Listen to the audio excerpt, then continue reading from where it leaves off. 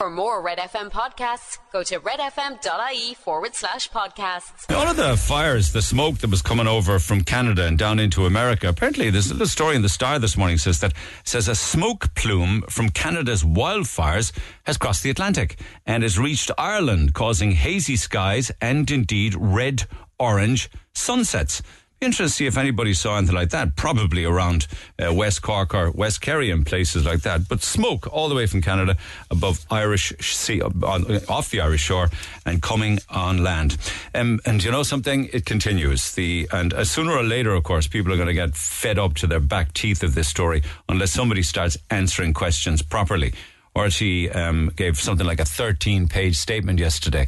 I tried my best to follow it. I watched a lot of different shows on it yesterday, but you'd be more confused than ever now. Certainly, The Independent says that RTE chiefs caved in repeatedly to Ryan Tubridy demands. Now, I suppose they're saying that Tubridy was making these demands, but of course the reality is a lot of it would have been done through his agent, Noel Kelly, who would have been negotiating the contract for him. One of the more interesting points is that there was an exit fee at the end of the contract period. I mean, who has an exit fee when a contract runs out? I've never heard of anything like that. There might be an entry fee, but you don't get exit fees. And apparently there are two more €75,000 payments due. I guess all that will change now for those 2 years because he's no longer presenting the Late Late Show. But there are two more of the 75,000 to be paid. Whether they will be or not, I just don't know. But what's interesting with regards to those fees, the 75 grand per year that would have been paid first in 1 year by Renault and then twice by RTE, is that with regards to the Renault fees and indeed the RTE fees, they also came with huge negotiation fees on top of them, which would have been paid to whoever negotiated the contract. So the numbers keep on going up and up and up. And then it turned out yesterday that with regards to the Renault fees of 75 grand, of which they paid one, RTE also had to pay the cost of the events, the Renault events, one of them which was in Cork, the Renault events that happened around the country that Ryan Tubridy turned up for. Why would RTE pay for Renault gigs? But this is the kind of stuff. So anyway, I said it yesterday morning on the air. I don't mean to repeat myself on this, but I did say it to Colin Burke that all RTE will do now at these different committees, and they've started already, is throw Dee Forbes under a bus. So she's going to get blamed for everything. And unless she talks or says something, and she's too unwell to go to either the media committee questions today or the Oireachtas committee questions tomorrow. So therefore, she's going to be the scapegoat. Or as Eamon Dunphy says in the papers this morning, Dee Forbes is that patsy. Because RTE are saying that only one person had all of the details. Some people had bits and pieces, but nobody had it all except for Dee Forbes. So pointing the finger at Forbes. I don't believe that'll wash, and the Mail also has that as a headline today. And if they turn, and there's two people turning up to the media committee today, and neither of them really know much. They really don't. The acting Assistant Director General of RTE and indeed the chairperson of the RTE board. They really don't know unless they've been able to cobble stuff over the last couple of days. I think there's going to be blue murder with the questions. I think it could get quite angry today. So pull D other one is the front page of Making the Star today. D only one who knew, as in DEE, is the front of the Sun this morning. RTE in crisis. One thing's very apparent, and you could see this if you're watching any of the news coverage of it yesterday or hearing audio, is that the RTE staff have really, really come together as one big, powerful block now, very much so. And there were protests outside all of the RTE offices and different regional locations yesterday, including Father Matthew Key down in Cork, and all of the staff were out, and certainly on the campus at UCC. They are furious. And this really is very good for the staff at RTE, because they were on the front foot now, and management and all of those, particularly those who've been paid obscene amounts of money, as the staff would claim it to be obscene amounts of money. They're on the back foot now. So it's the working man and woman now that will take control going forward. And that's got to be a good thing. And they are demanding serious reforms. And that's the story that makes the Examiner today. Ray D'Arcy yesterday came out and finally announced that his salary is correct. And I think that's pretty much the top 10 done now at this stage. But meanwhile, and what's happening on this programme is that it turns more to whether or not the licence fee should be paid and whether or not RTE is value for money. And I was giving you some stats yesterday as to the amount of people who ended up in court. The Examiner did a much deeper look look at that and managed to get figures for last year, actually, and indeed for so far this year. So over 3,500 people have been brought to court so far in 2023 for not paying their television license. And more people are now thinking this is not value for money. It should be pay per view. RTE should be able to survive either on commercial activity or TV license only. But you can't have both. But of the 3,500 that have been brought to court so far in 2023, I couldn't find anywhere in the article that talked as to whether any of them actually went to jail. So I'm imagining the answer to that is no. People did not go to jail. In other news, the front of the Echo this morning talks about the amount of complaints against Cork City Council and Cork County Council. I have to be honest, when I read 150 complaints about Cork City Council, I thought that is very, very, very low. And then I looked at the County Council figure, and that's even lower again, 65 complaints lodged with the Ombudsman. So unless the majority of people are quite happy with their lot, 150 complaints about Cork City Council sounds quite low to me. Now, the vast majority of the complaints relate to housing, and then you drill into them. It includes issues regarding housing allocations, wanting to be relocated, repairs, transfers, maintenance, sewage, all of this kind of stuff. In fact, there's a lot of sewage stories making the papers today because one of them has to do with septic tanks. This probably would be a much bigger story if it wasn't for RT, one would suggest, because nearly half the septic tanks in Ireland are poisoning the water system. Seriously, they're faulty, they're dodgy, and a lot of them pose a risk to human health. Like 49% of the systems failed inspection because they weren't built or maintained properly. And these sewage systems are contaminating household drinking water and also polluting the land and polluting the rivers. Big news on the north side of Cork City last night in the sense that hundreds of people came out to proudly mark the homecoming and indeed the departure of Denise O'Sullivan to the FIFA Women's World Cup. And they were all out in the park yesterday above in Courtown Drive in Knocknaheeny. Spoke yesterday to one of the sisters of Denise on air. Many people turned out. She's in Dublin now. I don't know when exactly. I need to ask Rory what the story will be when the actual final squad will be announced. They need to narrow down the squad. But you can be sure of one thing, Denise will be on it. So it's a lovely story regarding that homecoming and also the farewell in Knocknaheeny last night.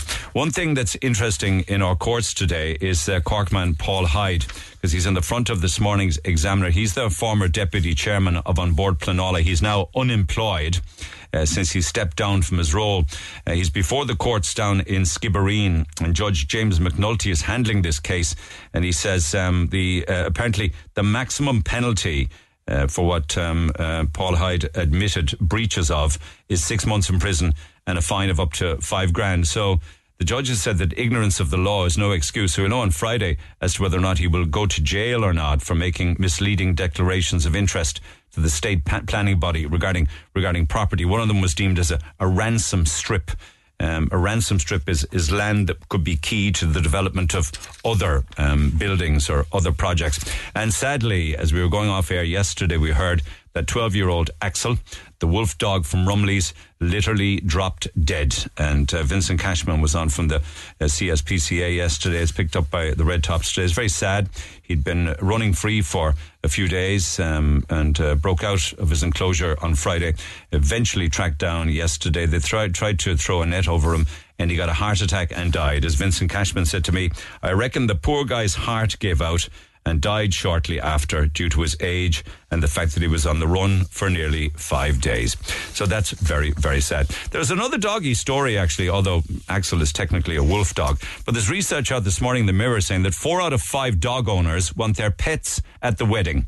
Wait for it, wait for it, wait for it. You know what I'm going to say next. And the vast majority of them want the dog to bring the ring up the aisle. Mother of God Almighty. Nothing to do with me, nothing to see here. I wouldn't regard myself as an over-the-top pet lover. I love me dog for sure, but that's probably a step too far. 7 out of 10 want them to take part in the ceremony, with ring-bearing dogs being the top of the list, and after that, flower-bearing dogs. So replacing humans in more ways than one.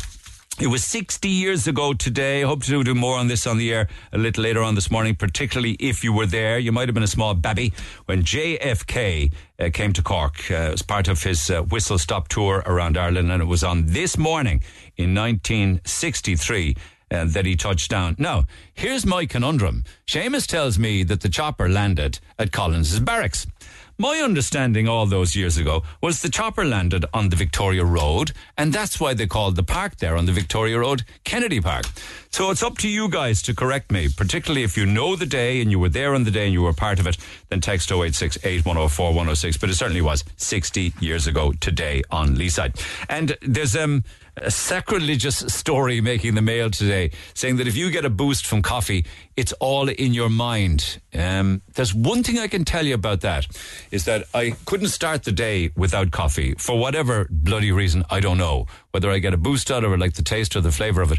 But recently what happened is my wife substituted the beans in my coffee machine for decaffeinated beans, right?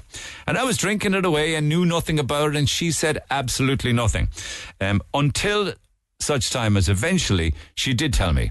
And it was at that point then that I disliked it. Do you know what I mean? So I had 3 days of drinking decaf and never knew it was decaf. But when it was pointed out to me, I didn't like it anymore then. And something switched on in my brain to say, nah, I don't like this. If I'd never known, I would have just carried on. So maybe that's the kind of placebo they're talking about. And I love this story of the Guinness drinking Kerryman, who is intent now on drinking a pint of Guinness in every Irish pub in the world. He's already tried 75 bars in 41 countries, but apparently he still has 6,425 boozers to go on his worldwide stout mission. I'm assuming that he's rating every single pint of stout in every single boozer in every single country in Ireland, at least every single Irish pub around the world. That's an incredible story, and I'm going to get to talk to Colm Dalton at some time over the next couple of days because I just love the story. Neil Prendeville, Gold IMRO Award winner for Speech Broadcaster of the Year, Cork's Red FM. Pick up the phone, text 0868 104 106. I just want to pop back to a story that I did yesterday. I got a text in from Sandy, who was just out of hospital after knee replacement surgery and was in a lot of pain and was trying to get some help from the HSE and trying to get some sort of bit of independence because it's difficult for Sandy, who's in an ill-fitting wheelchair and was looking for an orthopedic chair to help her to get a bit more independence and I suppose mobility, if you like. But I didn't have much luck yesterday with regards to anybody out there having an orthopedic chair available. But just a quick call from Sandy just to find it, because there was only a text yesterday, but she joins me by phone this morning. Sandy, good morning. Good morning, Neil. And thanks for taking the call. And the lads are telling me you've been very upset the last few days, yeah? I have, Neil. I came home from hospital last Thursday night, and I came home. I cannot get in and out of my own bed, right? It's too high. Now, the chair I had that I was sitting on that I thought would do me has cut into my side and caused friction burns on my leg. What is it? Is it a chair or a wheelchair? It's a chair I was sitting in. Now, I had the district nurses come to me on Monday morning. I couldn't meet nicer. They were literally unbelievable, my own district nurses here. They said I needed a profile bed and an orthopedic chair. Now, they've applied for it, but unfortunately their hands are tied. It could take up to 3 months for the HSE to give the go-ahead for them. Yeah. You weren't sent home too early or anything like that, no? Was it the time? No, I wasn't sent home too early. No, it was actually 8 days after the operation. Was it a knee? What was it? Was it knee replacement? Did you get a new joint? Yeah, I got a new knee replacement 2.5 years ago. I didn't take. So 2.5 years later, they've replaced the same knee again. It's called revision surgery. All right. Which is a lot more severe and painful. And it could take weeks and weeks to get better. Now, when I heard you saying that the district nurse said it could take 3 months, I was saying to myself, if you're lucky, it could take substantially longer. Yeah. No, the nurses, I can't fault. They came here, they stood me out of the chair, they saw the burn on my leg, the friction burn, and I had a wheelchair, And they said the only thing to do was to sit in the wheelchair. It was wider for me, but I cannot do my physio on the wheelchair because you have to be able to kick your leg behind you, right? Yes, okay. To bend the knee. Yeah. Now, the other thing is I cannot get in and out of my bed unless I have someone holding my legs trying to get me in. And the bed is so high, there and fair, that I'm going to fall out of the bed. And if I do, I'll break my hips. Are you a pensioner now, Sandy? I'm 70 years old. Yes, I'm Right. an old age pensioner. Right, Yeah. right. Yeah. And you don't have a hoist over your head with a handle on Oh, the... God, no. What I have is a steel backrest that the nurses gave me, which digs into my back because I have to sit up in the bed because if I need a drink of water during the night, for fear the water will go down the wrong way and I'll end up with pneummonia. I know. It's not an easy thing for everything is somebody to against text me. me asking for help, so appreciate No, I that. wouldn't, You know, I would not in a million years private ask person. anyone for help. Yeah, Yes. yeah. No, I help a lot of people. I would help a lot of people if I can. Yeah. I would do anything for anyone. Yeah. But it's just that this has just knocked me. Now, I have a small amount of money. I don't have much. Okay? I know. I can afford a little bit, but not a lot. I know. Now, I've priced beds yesterday, and there's a thing called an accessible bed in Vickers Road, 2,200. The profile beds you're talking about, €2,000 for. The chair is €475, and there is nowhere under the sun I can come up with that amount of money. Do you need the bed and the chair, or is it just the I chair? need both, yeah, and I need both because as it is, someone. Do you has need a to hold lower my bed leg. with the lower mattress to start, is I it? need a lower bed with a lower mattress. Okay. Yes, in So- a price, right? You know the hospital beds, one of those, but you can get them in normal size beds as well. Right, yeah. But they take at least 3 months. Now, I'll only need this for, I'd say, 6 days. But hang on a second. If you need a lower bed with a lower mattress, and the mattress has to be a good kind of mattress that's strong and firm, right? Yeah. Okay. Yeah. What if I was? I mean, let's see if we can get a deal from somebody. At the moment, I'm doing some lovely stuff on the air with the Furniture Centre on the Watercourse Road in Blackpool. Right. You'd never know what they might have there. Yeah. And I can check with them to see if they might have something to suit you, a lower bed to get in and out of. Okay. Okay. And I need something that would lift me off to see at the back and puts back down again when I'm getting in and out of the bed. Oh, yeah, that's a different story entirely now. That's a hospital. I know that. It's not just... It's you can actually get them a normal divan and king size or double beds as well. No, I know, but if it's a hoist... Bed, yeah, it's a remote control bed. It's a remote one. Yeah. I know. And the problem is the Southern Helport has plenty of them. They have plenty of chairs, but there's a protocol you have to follow. So you're telling me that they're actually sitting somewhere in Cork and you could have one of each? I'm sitting up in St. Mary's Hospital, I presume. And what, are you on some sort of a queue system or what? Yes, a queue system. I was told there was 134 people waiting on bed. Oh, yeah. In Ballyfihan at the moment, I'm 135. Oh, and you don't want to be a queue jumper, so you don't? I wouldn't do it because there might be someone dying that would need a bit more, that would help them more than me at the moment. And would they be 135 people, elderly people, looking for these orthopedic I'm not too beds? sure, Neil. That's what I was told. So as I said, the nurses came and they came again yesterday and I can't fault them. What about Age Action Ireland? I tried. I rang them yesterday. You told me that and I rang them yesterday. They can't help. I rang St. Vincent de Paul shops. They don't have anything. I rang a place in Skibbereen. I don't know, it's a car something else. They do furniture and everything that they sell the furniture for goes to mental health.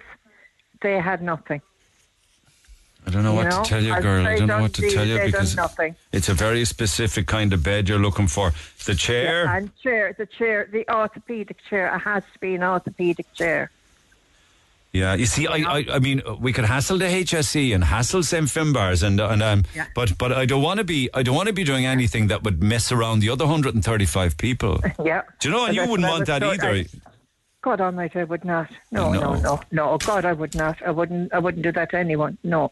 I'm not that type of person. Okay, let's just see, because you're on the air chatting now with me, let's see if somebody might have a bed like that might have been used, that they still have it, that they mightn't need it anymore. Do you know that kind of way?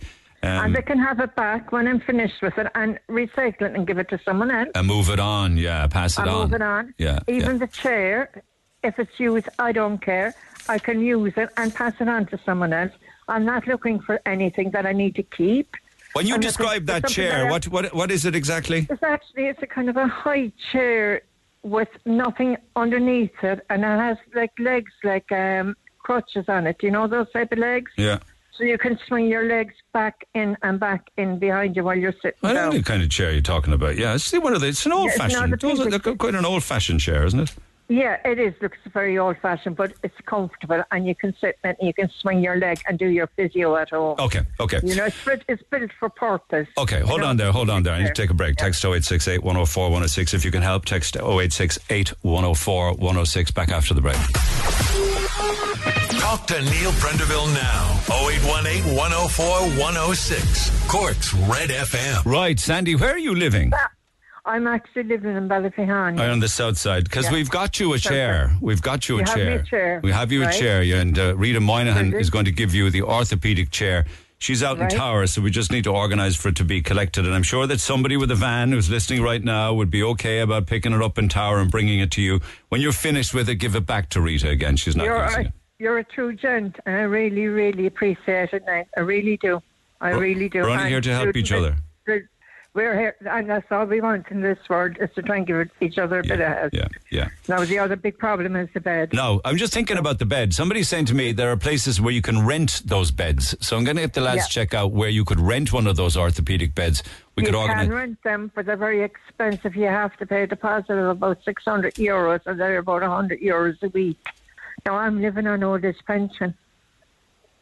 You see, the thing about it is they're there. There's 130 people ahead of you. Yeah. You're on an old age pension. You need a 600 deposit and 100 a week for the bed. Somebody else said that they would be selling them on Dundee. Yeah, I've tried Dundee last night, and the cheapest one on Dundee was €1,500. Different. And is that's a remote control back on it, is it? Yeah, it's a used one. I know, but used for 2 weeks and sold on. Like, I mean, in all fairness, that bed must have been given and it just sold on. You know what I mean, Nate? You think they might be selling HSE beds on Dundee? They're exactly what they're selling. Oh my God Almighty! And people desperate for them. Yeah. You know, like, I have to be approved now. An OT has to come out from Seven Bars to approve me for these now at the moment. I know. Right? I know. Okay. You know, and I had nowhere else to turn on it to you yesterday. Okay, well, listen, the orthopaedic chair is sorted, so we can make that happen a little later on this morning. Somebody may well be listening who has one of these beds that might be okay with giving you a loan of that one. If that happens, I'll be back on to you again, all right, if I have any updates. Not at all. Look, and I really appreciate it. You know, and the sad part of this is I only bought a new bed last year from the new furniture centre in Watercourse Road, believe it or not. Yeah. You know, and like the bed was high, and I didn't realise that I would need a lower bed. You know, even if I could have. But if it's a lower bed, if it's a lower normal bed you want, we can get you that. But if it's but if it's one that is a remote where the back goes up and down, if I can get in and out of it myself and put my feet on the ground, I'm grand.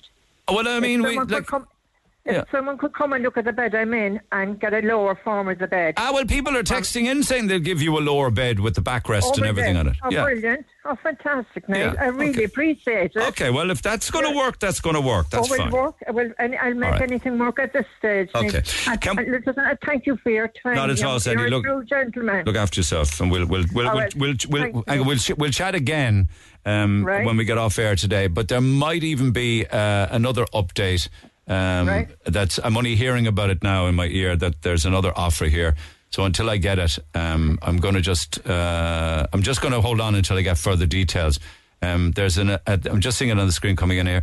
It's an electric bed. It was belonged to his mum. It's in Bandon. John is in touch with us, and he says John will give it to us. So is that an electric bed? Is an orthopedic bed, I guess? Well, I presume so. Like, see, I have only one bedroom bungalow, you know. No. I'm only hearing this now. I'm only hearing this. But what we'll do is we'll chat some more with John and see if it's an orthopedic bed with a remote control back on it. And if that's the case, then both are sorted, the bed and the chair. All right. Yeah. I need, and if not, a normal bed that's lower than my own. All right, girl. All right, girl. Okay. I appreciate your help. I know you do. You're a true gentleman. Well, I really do. Don't know about that part of it, but listen, happy to help out. Take care. Thanks a million. Bye. Okay, we'll get it sorted and come back to you when everything is ticked, all of the various boxes. An awful shame, isn't it? That firstly, that there would be 130 people on a list waiting for something like this. And secondly, that someone, a pensioner, would have to call a radio station to help them to get out of pain and give them a bit of independence and a bit of mobility with a bed and a chair. But there you have it. That's the world we live in. Text 0868 104 106. I'm seeing more of it here now. We have an electric bed. It was belonged to my mum. It's down in Bandon. I will give it to you. It's an orthopedic certified mattress. Just need someone to collect it and put it together. The HSE didn't want the bed back after his mother went into a nursing home. Thank you, John. You're a true gent. Appreciate it. Sandy will be delighted. Maybe that's why you're seeing orthopedic beds being sold on done deal, because the HSE don't want them back. I suppose you can kind of half understand why people would sell them on if the HSE don't want them back. But that's a shame, isn't it? That they don't take things back like that and move them on to the next person who's in need. Get it off your chest. Call Neil Prendeville now on 0818 104 106. Red FM. I love these stories when they come together with you guys helping. Hi, Neil, just listening to the show. That bed in Bandon, I can collect it and assemble it for Sandy. I have a van and I do a lot of general DIY, so it should not be any problem for me, says Paul. Well, you're a kind man, Paul. Thank you. You know what? Sandy could be somebody's mam. And we could be talking about somebody's mam or dad when we want to help. It's no real big deal for me to put 10 minutes aside on a daily radio program to help somebody, and particularly to help Sandy, because you can do it really quickly and get it done and then move on. So happy to have been part of that, and thank you for that, Paul. You're very kind. So the bed and indeed the chair sorted, and it's a small thing for us to do, but it's very big for the people who look for the help, because it's not easy, to go public and say this is what I need. I'm desperate, but it's great to be able to make a difference. Talking about making a difference, this is a very special day today. Because if you can remember, if you listen to this program regularly, the back end of January of this year, we told you the story and spoke with a man on air who lived for 40 years in a slaughterhouse. John, he's in his early 60s now. Today is the day that he finally is getting his new home in Madden's Buildings. I think it's a great day for him. It was a long time coming, but we're here now, 6 months later. So John was born in an institution in the back end of the 1950s, and he immediately went to work in the abattoir on the outskirts of the city. So he worked by day in the abattoir with the animals and the cattle and what have you. And he lived in the canteen at night as the night watchman. So it was his home. Worked by day, watchman by night, slept there by night as well. Spent the whole life doing that, up until the point that the abattoir closed down a few years ago. And then he went to the main slaughterhouse across the back of the yard. And that's where he had been living with his old dog.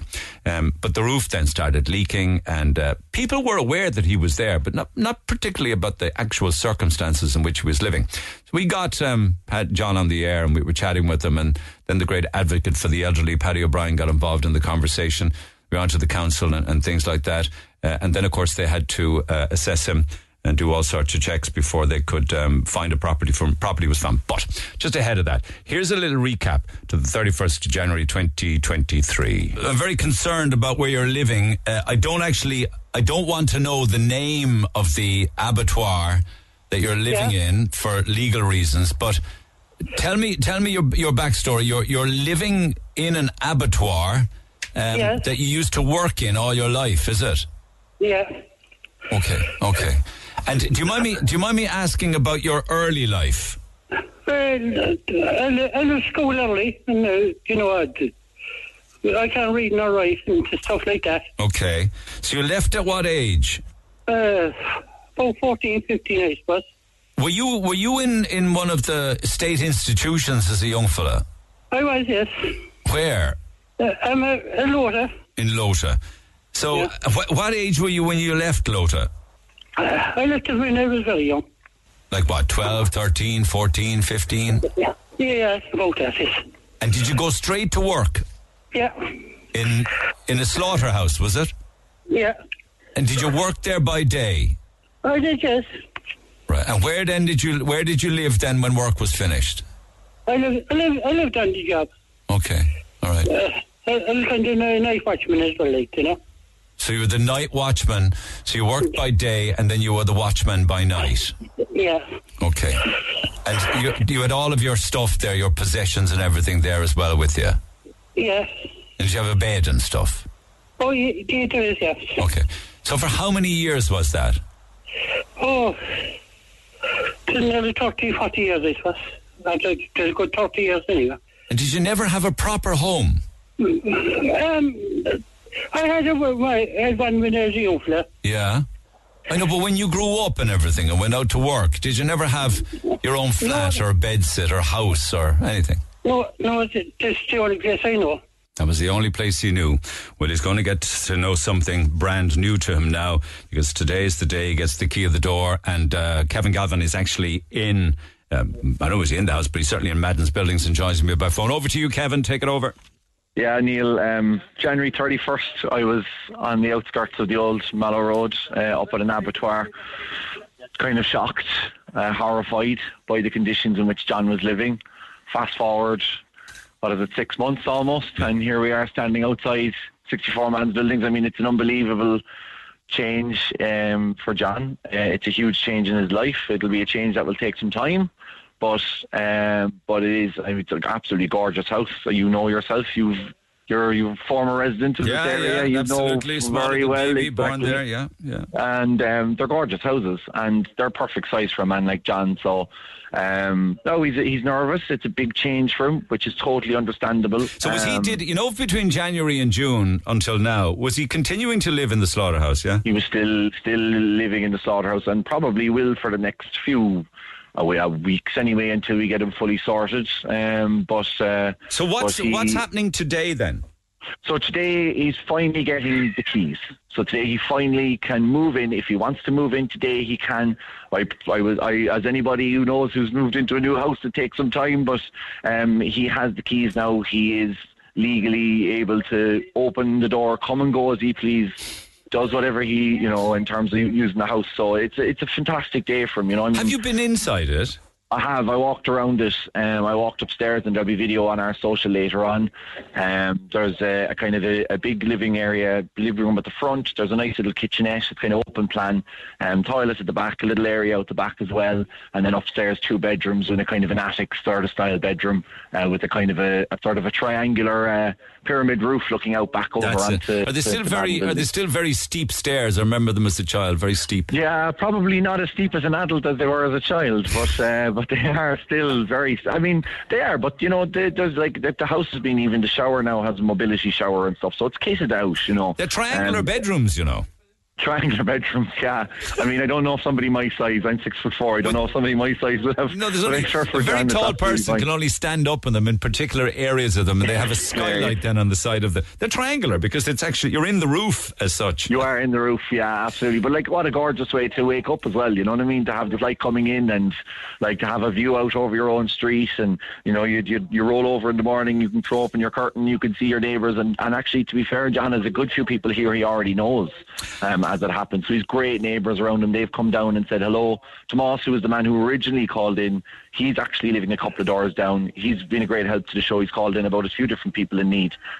So it seems like it's a very, very friendly neighbourhood here. It certainly is. That's Tomas Mackey. I'll chat with him hopefully in a minute. I think I have John here. John, good morning. Good morning, Neil. You sound a lot more sprightly and chipper and happy than 6 months ago. Yeah, I was just looking at the place there, noticed. It's a brilliant place. Is it hard to believe that it's happening? Well, it is, yeah. Have you had a walk around? Oh, yeah, but it's a grand little place, Oh, my God. That's going to be your first proper home in over 40 years. Yes. Since Lota. Well, you wouldn't even since before Lota, because Lota was far from perfect or proper for you. Is it furnished? No, there's nothing in it there yet. Okay. There's no furniture nor nothing in there yet, You're going to kit it out the way you'd like it to be yourself? Well, I hope so, yes. Yeah. And when do you think that you have the keys now? When do you think you'll be able to move in? You'll need a bed anyway.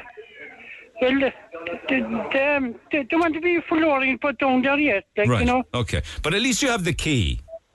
I have, yeah. Yeah. You can come and go anytime you want now. Yeah. Is there many people there to welcome you from Blackpool? I hear a lot of people moving around there. Well, there's a few around here, yeah. Yeah. Yeah. And what about your dog? I leave them at home for a while, and for the time being, anyway. Yeah. But I mean, you'll be able to bring your dog with you and... I hope so, yes. Yeah, sure, why not, your old dog.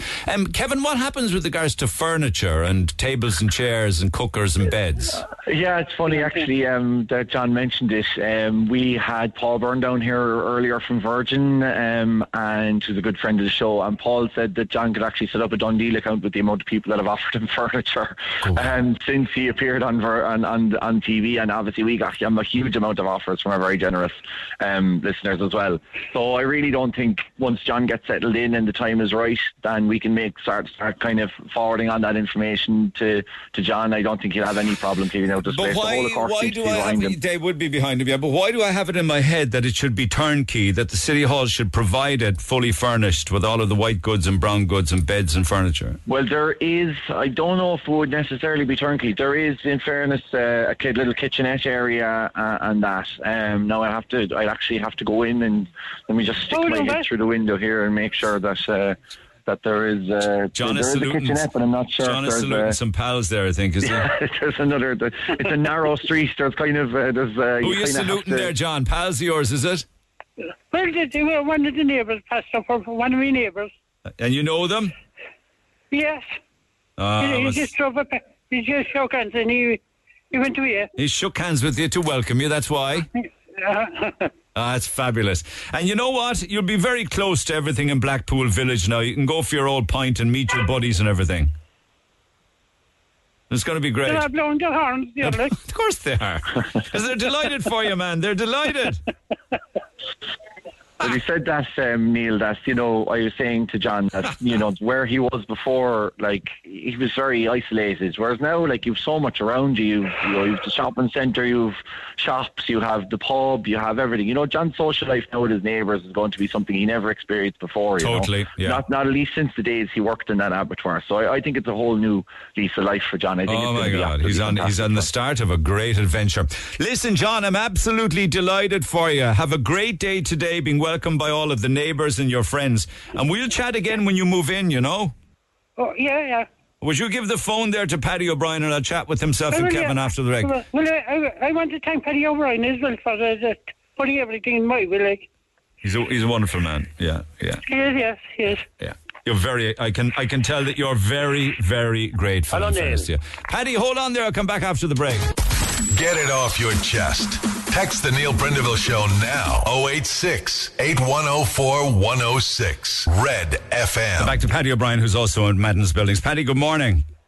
Good morning, Niall. And it's very noisy around here. A lot of people after the gathering, yeah. So there's a lot of people welcoming John then this morning. Oh, yeah, there are people there, people that he knew, on the way in this morning, he told me he was lonely. He won't be moving in for a few weeks because we got to furnish the place now. Yeah. But that he still missed because when he wakes in the morning, all he can see are fields and cows and horses. Yeah. And it's a strange for him, so he got a bit upset here now a while ago.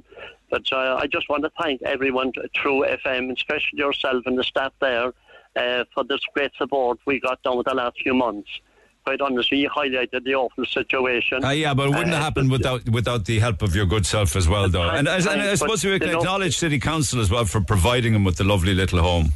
Yeah. The question I would ask, Neil, is this: I wonder how many more Johns are there around the country. I know. Suffering the same way, not particularly in former slaughterhouses. But it was protected. Well, that is his case is extreme now. In a slaughterhouse for 40 years, working by day, night watchman by night, small little cooker in the corner. Exactly, awful. Exactly. And when he went inside the door, what impressed him was the open fire, a lovely marble fireplace. It's a fine big dining room, kitchen. Simple things. Plenty of space. Things we take for granted. He went into the bathroom. There's a toilet and a shower and sink unit. It's something you never had. You never had a shower outside there. No. And upstairs then you have 2 bedrooms. And you know something, the people are lovely out here. People are very, very nice. You know? And John's a quiet man. He's a private man, people. and he's been thrust into the spotlight, so it's probably a little overwhelming for him. Yeah, exactly. And I was saying, Neil, I get personal here. Lovely people came from here. Your late wife Eileen, her parents came from here. My mother lovely came people. from there, and my grandparents number. That's right, Mr. and Mrs. English, showing you better. Number 20, number 24, Madden's buildings. There are neighbours out speaking to him now, and he's relaxed. But I would have to say that he's lonely. He is lonely, leaving the land outside, where he appreciates getting the house. He's a bit worried that what's going to happen. That's normal, though, because it's been all he knows for 40 years. But he could have a ramble out there anytime he wants. Yeah, I told him that, exactly. I told him that. Okay, so that was fun. Hold on there a second before you go. I've got Brendan Kelly from Kelly's Carpets and Flooring on the Old Mallow Road, not too far from where you are right now. Brendan, good morning. Good morning, Neil. I can't believe what you're offering. Go ahead. Well, I just doing it on behalf of my son. My son has the shop out here, you know. Yeah. And, we'll do the flooring. The carpets and the flooring. You'll do that? Yeah. Oh, yeah, that'd be fantastic. That'd be great. Oh, my God. Marvellous. That is a very kind gesture, Brendan, on behalf of the business. Thank you so much. No problem. You can just make arrangements. We can run a measure. And my son will he'd look after, as I said, to here's the business. And I know he won't mind me offering. It's a lovely, kind gesture to you because it's a beautiful story. That's lovely. Isn't it nice? Isn't it nice? Yeah. So John has the key of his own front door now, Brendan. So he's the man who's going to be welcoming you to measure up. That's brilliant. Thank you so much. I can give you a number there. You can get in contact with us, so we make arrangements to win. Brendan, you're very kind. We have that number already, so we'll make that happen. Thank you very much indeed, Brendan. Thanks a million. Thank you. Bye-bye. Kelly's Carpets and Flooring on the Old Mallow Road, lads. If you're looking for carpets and flooring, would you please support them? They support us. What else does he need, Paddy? It's a bit noisy here. It's incredible. The cars up and down there, 2 taxis coming up and down here. There's quite a bit of activity here.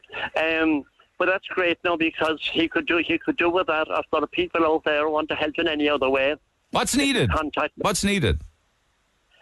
Everything. Going into a new house. There's nothing. He has no chairs. Sorry, we have a table and 4 chairs. He has a table and 4 chairs. I mean, he's going to be short a bed. He's going to short a cooker. He's going to short pots and pans. He's going to be short bedclothes. Okay, well, we need to get thinking cap on to sort all that out. Yeah, exactly. Yeah. Because he can't move in until all of that is established. No. This will take about 3 or 4 weeks. Yeah. Easily. Okay. Easily. Okay. All right. Okay, Paddy. Fantastic. But this is a great. Thanks very much indeed, and thank you for your support. Great. Delighted that so many people are there. Reports coming back from Madden's buildings that everybody's coming up to John, congratulating him and shaking his hands, including the great Tomas Mackey, also of Madden's buildings. He says he's delighted to welcome his new neighbour John. He's known him for a long time, and they'll be there to support him in his brand new home. And that's just a couple of comments from people who are in the Madden's buildings area this morning. But again, there is still work to be done in this regard with everything they will need to make it his own cosy little home. So we need to put together a list, I think, of things that are needed. Most definitely in the early days would be a bed for sure, and a cooker and a fridge and things like that, don't you know? Don't forget about things like bed linen, carpets and flooring sorted, bed linen and pillows and stuff like that to lay the old head down. So we'll build a list on that in the coming hours and days, and perhaps people might be interested in helping, particularly if you're in that business. So after 10 we'll pick up on that and lots more to do. Text 086 8104 106. So 2 great stories this morning of people who got help that was badly needed. Hey, it's Dave. Join me weekdays from 4 for Dave Max Drive, where I'll help get you home or give you a little lift at home. Big hits, loads of fun features and traffic info. What more could you need? Join me weekdays from 4. Dave Max Drive. The Neil Prendeville Show. Red FM. With another €400 voucher to give away for the Furniture Centre on the Watercross Road in Blackpool. So I'll tell you more about that in the next half hour or so. They have a big summer event on. And to celebrate their summer event, they're giving us €400 vouchers every single day that you can spend in the Furniture Centre on the Watercourse Road. But busy morning. I want to go back to the phone lines. Martin, good morning. Morning, Neil. Martin, the taxi driver, is not afraid. He is not afraid, but is sitting outside a home in Passage. Is that right? That's correct, Neil. Okay. Now, why I say you're not afraid is because I just think the heading on the Echo, Monday night's Echo, I think was, look, I've good time for Bobby Lynch, great representative representing Cork taxi drivers, but I think it was misleading to the public, Neil. Not all taxi drivers are afraid. I'm not speaking just for myself here. Yeah, you're not just scared. not speaking for myself. Yeah. If the public think all taxi drivers are afraid, sure, what's the point in getting into a car after? You know, we're not all afraid. There's a percentage of fellas that are afraid, and what I say to them is, if you're afraid, don't go out taxing. Yeah. Don't go taxing if you're afraid to sit into your car and pick up people. Yeah. You have to be careful who you pick up. No, you might say, I wasn't careful this morning. Yeah, so what happened this morning that took you from Vienna Woods to Passage? Go on. Could I just go back to a month ago? This sure, is my second you time have now. the floor, go ahead. Yeah. About 2 months ago. This was a night job, a Saturday night job. I picked up a guy, and this was on the app. So on the app, I mean, you don't expect to get a runner on the app because you have his details and they have your details, and it's very easy to locate, you know. But anyway, this guy, it turned out it was a drop for drugs. He was collecting drugs. I picked him up. I picked him up. It was through the app. I picked him up at the crossroads at the bottom of at the Glenmire there, at the bottom of the hill. What's the name of the place? At the traffic lights there. Yeah, at the bottom of Barnavara Hill. Yeah. And took him to Skahar Road, to near the Maxwell station, and then I realised this was probably a drugs. You know, why did you see what? Did you see what he was doing there? I saw a fella coming out and something being exchanged, and that was grand. He got into the car and he said, you know what that was about? And I said, look, it's none of my business. He told me the whole story about his drugs and everything. Like, what was I to do? Should I have driven him to the guard station? But anyway, what was he handing over? I'm just curious. Was it? There was something exchanged. I couldn't say. I couldn't stay. It was dark. I couldn't say. But it was drugs. Okay. Yeah, he told you. Took him back to Glenmire and took him to a certain house, and I said, look, you have to give me your phone. I said, you have to get, as usual, you get the phone off the guy if he has to go in to get the money. Otherwise, you just don't let him out of the car. Right. And say that you need something, you know? Yeah. I said, and I told him I have enough runners. I've had a few runners, and I didn't do anything about it. But the point I'm making is that the drugs.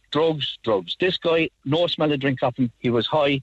That was a month ago. He did a run on me. How did he do a runner? Like when you... He got out and he wouldn't give me his phone. He would not give me his phone. He said he needed his phone to ring the guy. But that's total BS. If you get into a taxi, you bring money with you. I agree with you. But I got out, and he did a runner. I got out, and I'm not as fast as I used to be. But anyway, I just stopped. I was going to run after him, but I said, what's the point? It was a free note. It was true. He had. You run into a house or run away, or what did he do? He ran away. But okay. I said, what's he running for? Because it was through the app, and I have his details. Yeah. And he is my, you know. So I just drove straight to Mayfield Garda Station, which wasn't only just not too far away, and gave him all the details, and that's in the process. But anyway, are they checking him out? Actually, Mayfield. They have a suspect. They have a suspect. All right, fantastic. So I told them in the Garda Station that time that why don't you just come straight up to his house now? And he'll nail him for drugs and everything. But I'm not a guard. They didn't do that. But anyway. Okay. Now this morning I picked up a guy outside the Vienna Woods Hotel. I was actually after dropping somebody up to the Vienna Woods Hotel through the Free Now app. Came out and decided to go on for Glenmire. This guy on the other side of the road flagged me down. What time? He looked 8:10. Okay. Now, this has nothing to do with assault or anything. I was not assaulted. But he was in a distressed state. He said, please, will you take me home? I opened down the window. Please, will you take me home? He was staggering. He was unsure of himself. I was afraid he might fall out on the road and get killed. I said, come on. Wait a second, was he staggering because he was drunk or he got a beating or what? You don't know? I'd say there was no marks of anything, but he looked dishevelled and a bit under the weather as well. He had a tough night. Yeah. He had no money on him. I asked him, have you money? He asked me to take him to Passage. Have you money on you? He said, no. I said, I'll pay you when you get me home. And I said, are you sure you have money at home? I have money at home. Right. Will you give me your phone? So that's the usual. You give me your phone. I have no phone. I'm after lose it. Right. I can't take it. So I'll give him my passport. He gave me his passport. And I said, I don't know. And then I said, so I just, look, I'll take him home. Went through the tunnel, got him home. And he went in home. I'm in passage. Won't say what part of passage. I'm in passage outside his house since about 8:30. But anyway, after about 10 minutes, he no sign of him. Busy morning now. That time is peak time. You get one job after the other. What's the fare? What's the fare? Would it be about 25, 30 euro? It was between 25 and 30. Between 25 and 30. There you go. Yeah. So anyway, 10 minutes. He didn't come out. So I went in the side door. and the back door was left open. The back door was left open. 2 dogs came out. There was a baby gate blocking them. 2 dogs. I opened the baby gate. Two dogs greeted me. They were either bulldogs. I'm not big into dogs. They were either bulldogs, mastiffs, or whatever. And were they friendly? They were okay? Yeah. They were 2 big dogs. I rubbed them and they were fine. I went up I shouted, called, everything. Went up the stairs. Your man sound asleep in bed. God almighty, Martin. God I woke him up. And I said, you owe me 25 euro. And it's rising all the time. And he was saying, what? There was no smell of drink off me. It was drugs. Right. And I probably wouldn't be on the phone to you here now only for what happened to me a month ago, and I explained that. Yeah. This is the second time. Yeah. And the guards, in fairness, are dealing with it, but all these things takes time. Okay. And I'm sitting, and in fairness now, his mother rang me. I rang her first. She's working in Bandon. She said she'd pay me. But I'm doing this. I don't care if I get the money. How'd you get the number of the mother? Is your man unconscious in the bed now? He was unconscious, and it took him. I woke him up, and I said, "Have you got a friend next door? Have you got somebody that can pay me? I need to get paid, and I need to go on to my next job." Yeah. And he was all fumbled. He didn't know Monday from Friday, and he didn't know what. It took him 5 times to give me his mother's number. 5 different. First of all, when he gave me 5, he was short the number. Then 3 or 4 more. Would you be bothered, Martin? Like.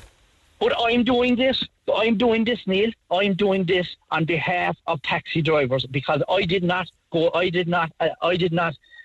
the heading on the Echo Monday that all taxi drivers are afraid.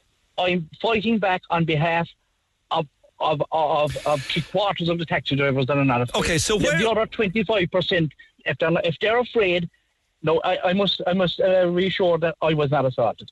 This is not nothing to do. But why? No, the 10 of these cases are not reported. They're not reported probably. Yeah. But I'm reporting this one. I had to report the last one, and I'm reporting this one as well because I didn't report 2 or 3 previous ones. But this, but this isn't resolved yet. You're still there. I'm waiting for the guards. The guards are on their way. I'm leaving the guards deal with it. Your man's still inside in the bed. He is. I presume. And why didn't the mother revolute you the money then? I'm not in Revolut, Neil. I wouldn't be as high tech as you. It's not high tech. It's very handy. Get yourself. Well, look. It's So what's happening now? The guards. Neil, we won't go into that. I was on your program about cash versus card about 2 years ago, and we won't go down that route again. I know. But, all right. Okay. You know? Okay. So the guards are going to arrive at some stage, and do what? They will. And do what? Hopefully, speak to your man, and they could nail him for drugs. I don't know. But I am fighting back, and I want the public to know that taxi drivers, 3/4, I don't know what percentage, we're not afraid. We're fighting back, not physically, we're fighting back, and we're not afraid to do our job on weekend, on Saturday nights, Friday nights, and any time. We're not afraid. Okay. That was a very misleading heading on the Echo. Taxi drivers in fear. Well, some are. You heard the taxi driver that I spoke to who got an unmerciful beating from this moron who gave him an awful hammering when he was arguing the price of the fare. Yep. I can't remember where they were going. Were they going to Blarney or something? No, they were going from Tower to Glanmire. Yeah, I totally agree with you. But like, you can't. That's a very broad statement to put on any paper. Taxi drivers in fear. But a headline like that would encourage people to do runners, wouldn't it? No, you said it. Thanks, Neil. Yeah. Because all these couriers out here, any courier that's, well, I presume they don't buy the Echo, but look, if they'll word will get around quick, taxi drivers are afraid to go out now. Well, if the word is out there that you just do a runner and nothing will ever happen for it, they'll just regard taxis as a free lift home. Now. And you're practically saying to me, am I a bit petty in doing this? I'm not. No, I'm not saying that at all. I mean, I admire you, and I admire someone who stands up and says, I want to be paid. I am not afraid. I would worry that the cops might say you trespassed. That's all. The door was open. All right. Okay. No, listen. I give you 10 out of 10, man. Go get your money. Absolutely. And I look at it as robbing. If somebody stole something off you in the street, wouldn't you run after them? Absolutely, it's your livelihood. And if the word is out there that it's easy to get... It's nature. Yeah. This guy's snoring, sound asleep inside in bed. If I just went away, sure, he'd come back. I'd come back tomorrow and try and get the money, and he'd say, sure, he'd deny it all. You wouldn't know who you are, yeah. I know what you're saying. Where are you then? All right, well, will you stay in touch between now and midday if there's any updates? I'd say that listen, I'm 100% behind you on this. I'd say anybody listening they're saying the same thing. Good man, Martin. And there we go. I just want the public to know we are not afraid. Okay, pal. Maybe what I would say to the guys that are afraid, don't go to Friday and Saturday night if you're afraid to do your job. Okay, let's hear from other taxi drivers and other members of the public, and I'll chat with you again if there's an update between now and midday. No Cheers, Martin. Down in Passage. Take care. Bye. Courage of his convictions. He's looking for his money. It's his livelihood. He wants paying. Text 0868 104 106. Agree or disagree. Back after the break. Talk to Neil Prendeville now. 0818 104 106. Cork's Red FM. €400 voucher every day this week for the Furniture Centre on the Watercourse Road. And we also continue with our summer family pass giveaways to all sorts of beautiful, fantastic locations all over the city and the county. And today we are featuring Cork City Jail. We have family passes for Cork City Jail. If you haven't been there, you are in for an incredible experience. And remember, I've been telling you once, I'll tell you a million times, download the Explore Cork app. It is a superb app, and it's got 850 places in the app, places to go, things to see, all categorized with wonderful photographs as well. It's called Explore Cork app. So all that between now and midday today. I promise you that. Just some texts on different topics of conversation of late to do with RTE. It was very sad to see the faces of the hardworking staff of RTE and the look of being let down. The struggle that they're going through to live in the capital city and the high costs that their wages are not keeping up with. And to see others, I suppose, then paid huge amounts of money. James in Mellis says, I stopped my TV licence direct debit payment yesterday. I think RTE is a joke. It barely covers anything outside of Dublin. Cork is forgotten about. I never watch it. And yes, they should be able to manage fine from advertising. Virgin Media do. Can't come on air, says James in Mallow. John F. Kennedy's chopper on this day in 1963 landed in the square in Collins Barracks and was given a guard of honour before exiting through the old main gate towards Cork City. Thank you for that. I was labouring under a misapprehension for all those years that at some stage a chopper with JFK on it landed on Victoria Road, and that's why they call it Kennedy Park. JFK boarded a helicopter in Dublin, landed in Collins Barracks, says Anne in St. Luke's. Thank you to everybody who's getting in touch with regards to John and his new home in Blackpool. I see Swan Beds are in touch already by text. Thank you, guys. They want to provide him with a 4-foot bed. Lovely stuff. Let's get some more, if we can, in the coming days and weeks to kit out his beautiful home. James was on the air yesterday saying that he's a pensioner. He's entitled to a free television licence, but yet he still pays it. Sweet baby Jesus, what a martyr. Tell your man his medal is in the post. I think James will get a kick out of that, to be honest with you. He should go away and see his free doctor if he's paying for his free licence. This guy James is what's wrong with this country. He's happy to turn a blind eye to wrongdoings because he likes the company. Incidentally, it's his money, and he can spend it whatever he wants. That's why these politicians remain in power, with guys like James on air who don't care what these kind of people make. As we're talking about the top 10 list. Get your man off the air. It's not about the licence fee. It's about greed and pulling the wool over people's eyes. A contribution, he says. We pay enough contributions. This man is saying, who cares if Tubridy gets the amount of money? Well, I care, because while the government supports RTE, I've been waiting since last year for money owed to me since I finished in the Defence Forces. The country is corrupt from the top. Don't give out my details. That guy James with his theory that the Irish are begrudgers is ridiculous stereotyping. Begrudgery is another name for envy, and envy is universal. Can't accept the putting down of Irish people by the stereotyping or even you entertaining the thought of it. Well, I entertain it because it's his opinion. I was incarcerated twice for no television licenses. There were 6 of us in the cell for the same offence and we were left out after 4 hours. I have had TV licence inspectors banging on my door since with the threat of jail. And all I say is, I've been up there twice already. So it's this threat and this fear factor that they use and abuse. Yes, indeed. And at the end of the day, of course, this is all about lies and deceit and payments that were never, ever declared. And the buck stops within RTE, but who will be held responsible? Who knows? Back to the phone lines we go. Text 0868 104 106. Gordon, good morning. Good morning. How are you? I'm good. Actually, it's very interesting because you're talking about antisocial behaviour. I've had a lot of residents from East Cork, down around Middleton Way, get in touch with something similar in their community regarding one house. But that's not your story. So tell us about your own story. Well, I'm ringing from West Cork, and we live in a small estate in the town of West Cork. And since there's one individual arrived on the estate or been placed on the estate by the local authorities, it has gone from average to the dogs. We have running pitch battles. We have screaming, roaring, shouting. We have youngsters drinking in the house. We have possible drug abuse going on. We have guards not just coming in one patrol car, but 2 patrol cars, maybe once, twice, most nights. Last night, they were up again around 1:30 in the morning, and myself and my wife and the neighbour had a lengthy conversation with one of the guards that was called, and he basically told us there was nothing they can do, that they could not enter the person's house to ask the individuals about the noise and the screaming and the fighting.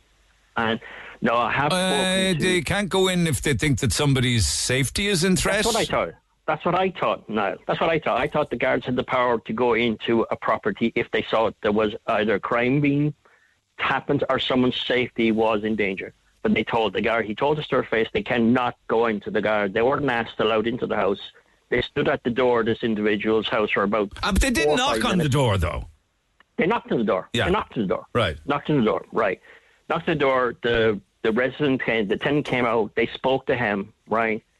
They said to him about the noise and the fighting, we could hear what they were saying. We lived straight across the street from him, or from his house, and he said, there was no noise here, guard. They turned and walked away.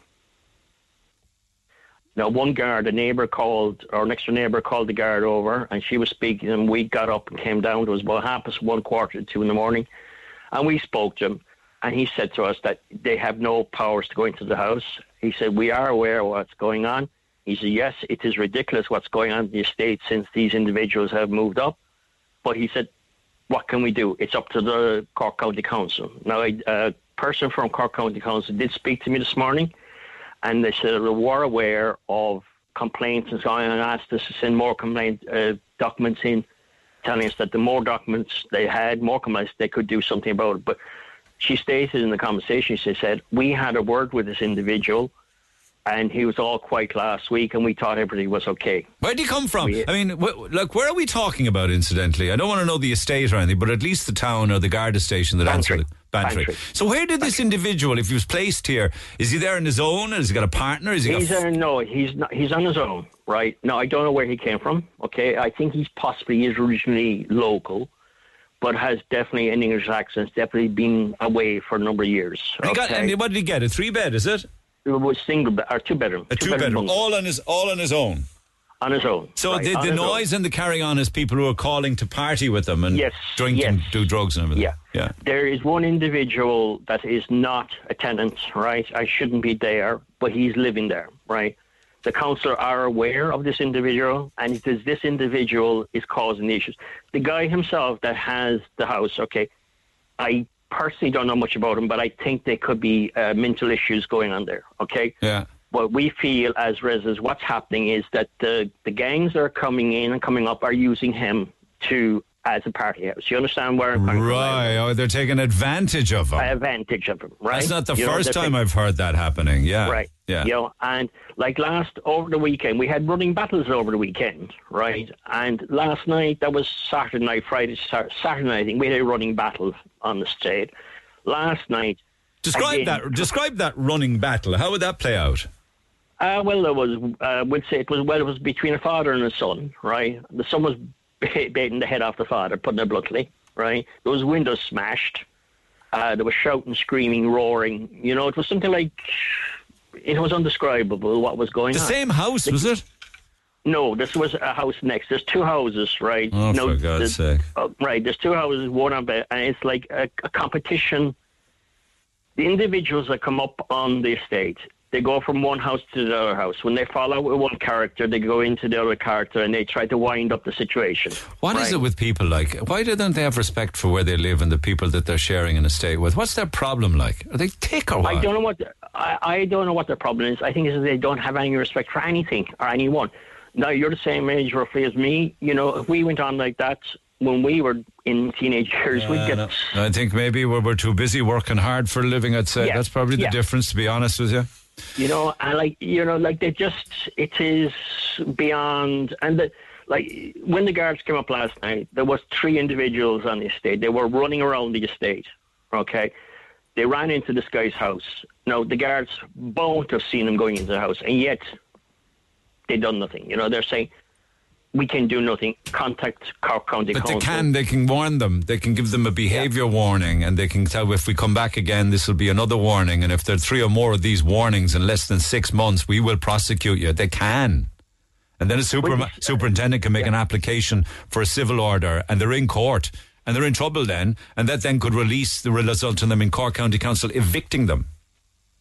But you see, the whole point is now, I think the guards are sick of coming up to the estate. You know, you ring the guards, and then you mention the estate, and you can nearly hear a breath at the end of the phone kind of going, oh no, not again. You know, right? We were told Saturday night, for example, the guards were going to be up in 5 minutes. It took them 15 minutes to arrive. Yeah, but still, 15 is fairly fast regarding the few squad cars you have down west and the amount of guards available. But tell me, are they all public authority housing, or is it a mix of public and private? There's probably a mix of private. The house is the housing estate is about 35 years old, so there's probably a mix. I don't personally know of mix of housing of private and public housing at this stage. We're residents of 32 years here, right? Neighbour beside us again is roughly the size. So it's an established estate. Is it your own home, or are you renting it? We're renting for local authority tenants. Yeah. You see, and is it any wonder that people? I know that there are particular incidents down in Mahon, unfortunately, in 1 or 2 areas down there where people just want out. They're getting a little older and they want to be out of it, and they want moving, and they want City Council to relocate them because of the carry on down there. Did you ever think of that? My wife has actually spoken about that in the last month since I started. She has said, maybe we should move. And we're 32 years here.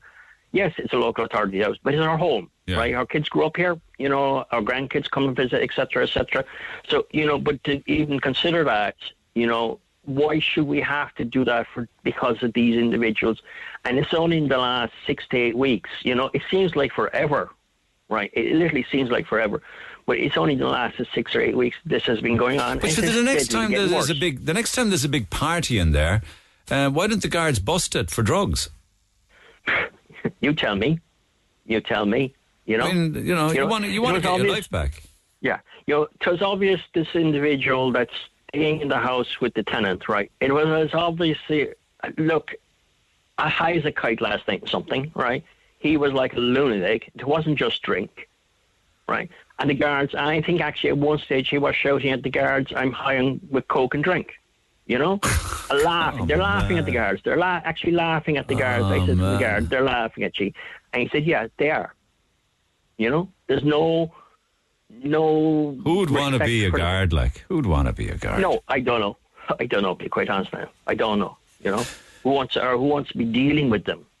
Did you, have you residents come together as a group and got on to county council?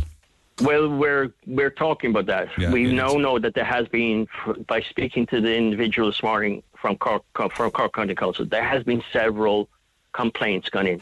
So I think we need to, as residents, get together and, as a group, either meet someone face to face and say, look, enough is enough. Get them out. Yeah.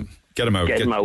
Get your life back. It's about your life. It's about your neighbours. It's about your wife's medical condition, not people partying and doing drugs in a public authority house. Get them out.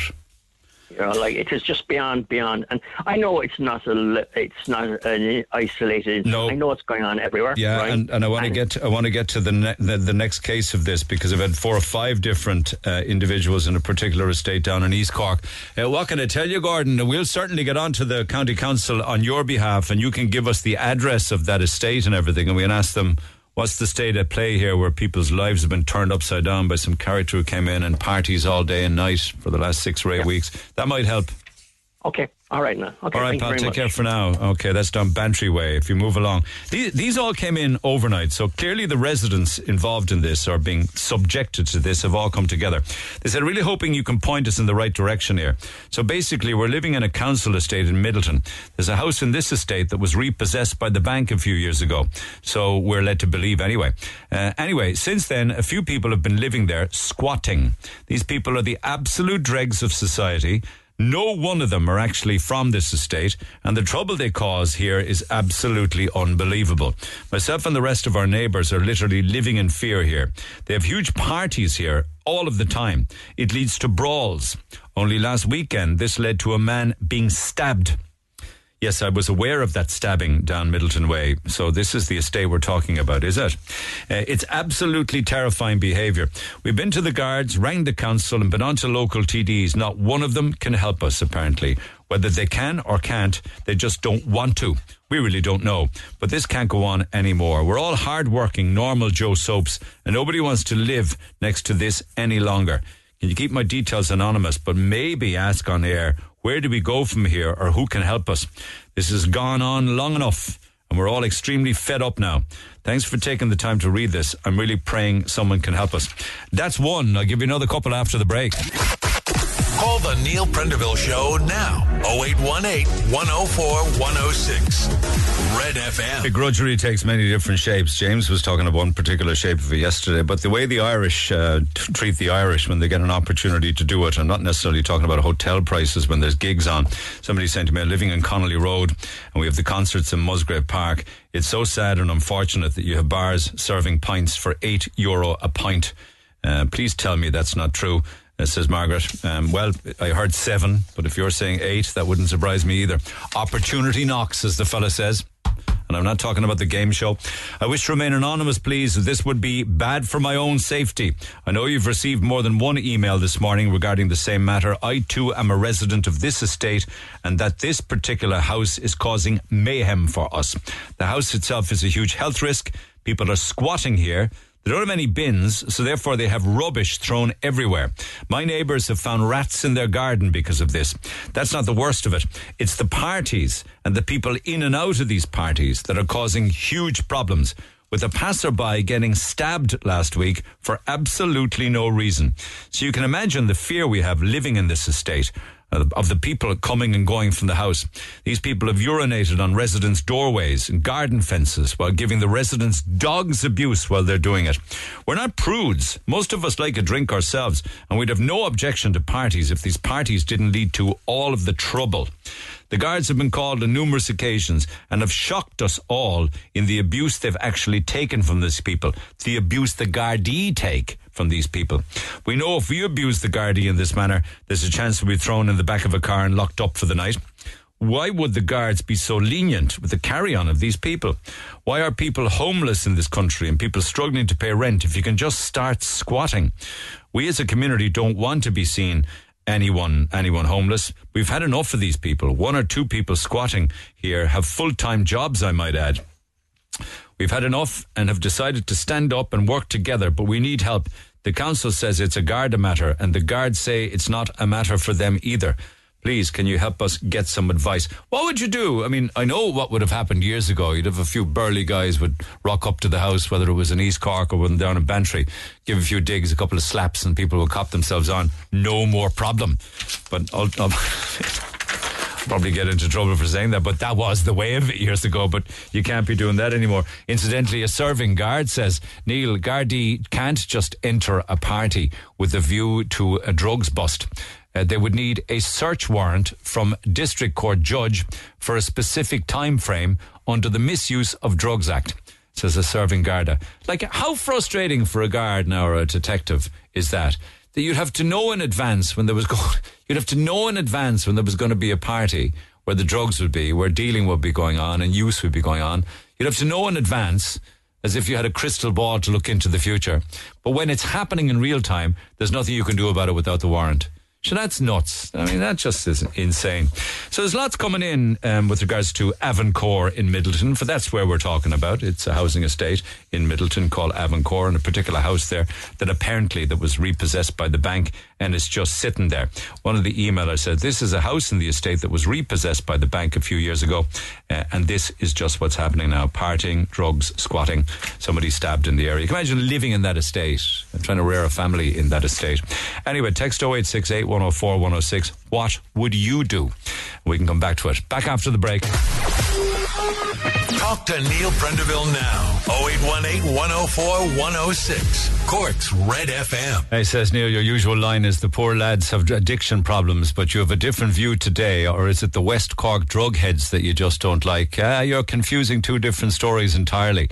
If you're talking about people who are homeless on the streets of Cork and have addiction issues, that's the people that I feel sorry for. Not the heads that are out there fighting and roaring and screaming and hassling people, but the misfortunes who are lying down overnight with a heroin addiction or an alcohol addiction that need help. If you're talking about me having a different approach to somebody squatting in a house and wrecking it, I have photographs of the home down in Middleton, and it is absolutely wrecked. Front of it's wrecked, back of it's wrecked, front door is wrecked, there's wiring and cable falling all over the gardens, front garden is completely overgrown, it's got all sorts of junk, and the back of it is just an absolute dump. It's like a dump site, and there's no wonder that there's rats in there. But I got photographs from the neighbour next door who happens to be living next to this house, and they photographed the back garden. It's not even a garden. You'd be insulting gardens to call it a garden. They took a photograph in over the wall, and it's just disgusting. So no, I don't have any pity nor sympathy for people who are behaving like that and holding the entire park and the whole residents who are trying to rear their children and have a peaceful life to ransom. No, I have no tolerance, zero for that kind of carry on. So I have more emails, particularly from Middleton. I will get to them after 10. But I just want to jump in and out of other stories, to be honest with you. And amongst them, 60 years ago today. Mary Keating, good morning. Does it feel like 60 years ago today? Not at all. Not at all. I'm telling you, I'm as happy now as Larry, the man said. We were 60 years married the 11th of June. Congratulations for that. Well done. Yeah. So 60 years ago, were you on honeymoon? I lived in Albert Road. I was born and bred in Albert Road. And the Victoria Road, as you know, was only a short way away from where I lived. Yeah. And I was just back from my honeymoon. Were you in the little houses there in Albert Road? Yes. Yeah. We were in Elizabeth Terrace, where there was about 7 houses there in the front facing the garden, as we always call it, which was a public park. I know it, yeah. And would you have been a neighbour of George Hook then? George Hook lived across the road from me. Isn't that amazing? So 60 years ago, tell us all about that. You married Finbar. I did. I married Finbar in the Metropole. We were in the South Parish Church.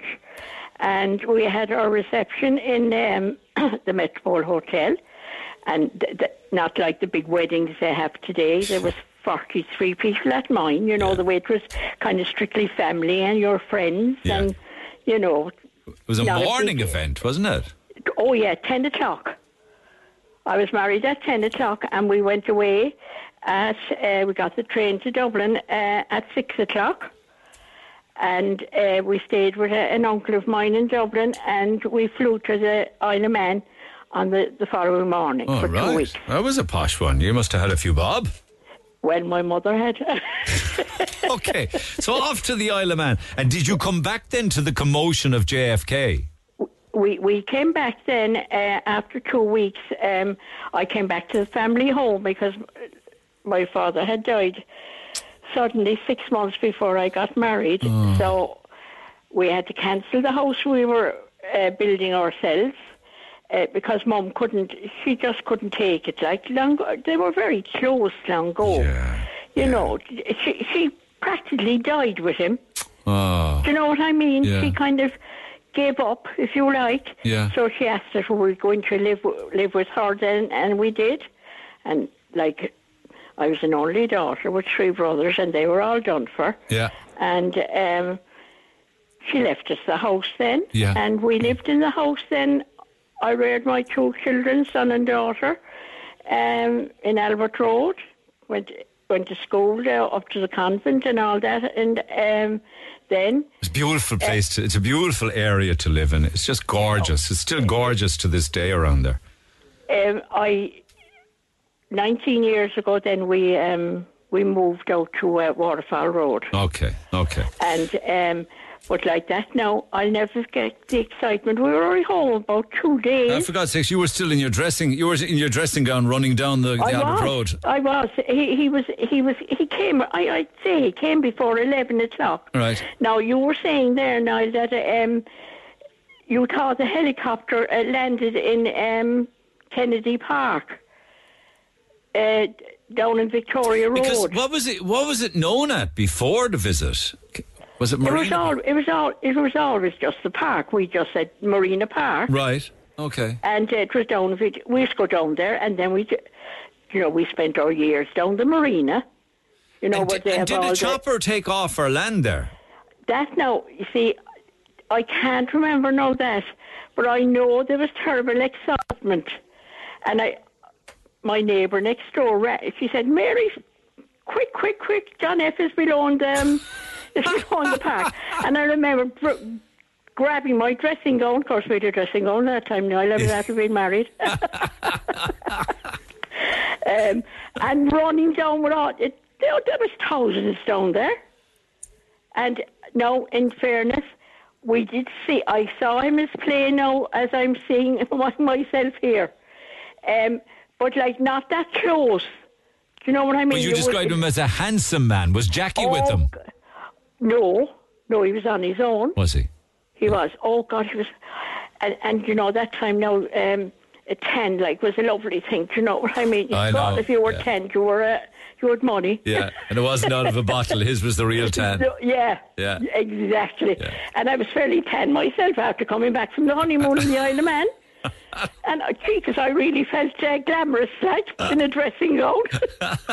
You thought he came to visit you. Hold on there a second, because Mike was probably a neighbour of yours at the time. He lived in Marina Park. Mike, how are you? Hi, Neil. You stood up next to him? Did you? What they did actually, they put a rope around for the helicopter landing, kind of a thick rope with little spikes. So that was the platform where the helicopter would land. I always remember the thickness of the rope. What amazed me is, right, the guards, there were thousands there now, right, the guards would say, stay back, right, and everybody stayed back, nobody crossed the line, whereas today they'd be all running left, right and centre, you know? A rope, forget about that, a rope. So before they used to all, the young lads, go up to the front, and I got right up in front of the rope, and I was just literally, and he was up on the top step of the helicopter, so I reckon myself and another couple of young fellas were the closest possible to him, you know? How old are you? I remember 8. So was the chopper taking off then from Kennedy Park? Well, it landed and it took off, right? But he stood up the top step.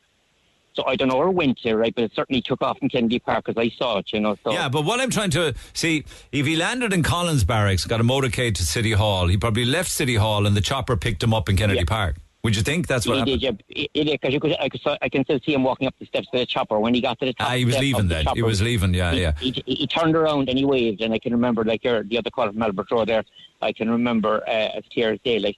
One small thing, I was inside in the house there a couple of years ago in Blackrock, a friend of mine, and there's a photograph in the Echo, and there's a photograph of it. Now, I couldn't make myself out, but behind where I lived in Marina Park, my aunt lived there as well, and my mum and my aunt had a big Cork, huge flag, and they were waving it out the window, and you can actually see it in the photograph still to this day, you know. So brings back many memories. You see, I think it's true to say that for many years in Ireland, certainly after the visit or when he was made president, Mary, you might have a point on this.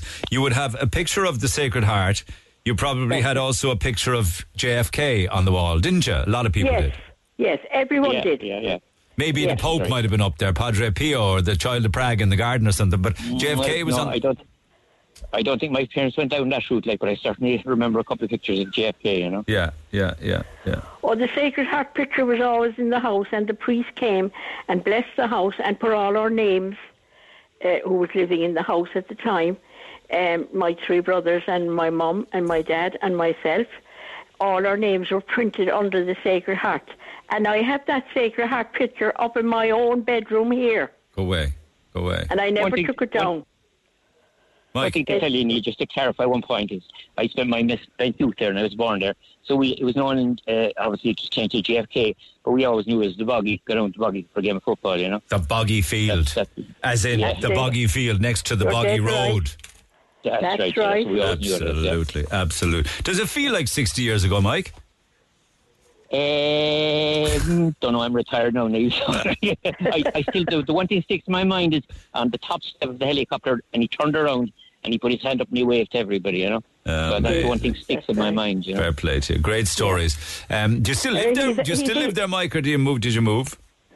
Well, I kind of spent a bit of time out in Spain, you know, and so I backwards and forwards live in the western suburbs now. All right, okay. Tax exile, I suppose. No, absolutely, Neil. I paid all my tax, not like certain people in the country at the moment, right? Allegedly. All right, Mike, mind yourself. Boy, enjoy the sunshine out there. Mary, bye. Take care of yourself. Mary, I'm just wondering, how is Finbar? Finbar is great. He's 87 now next week. Fair play. And I'm 86. And you're happy out?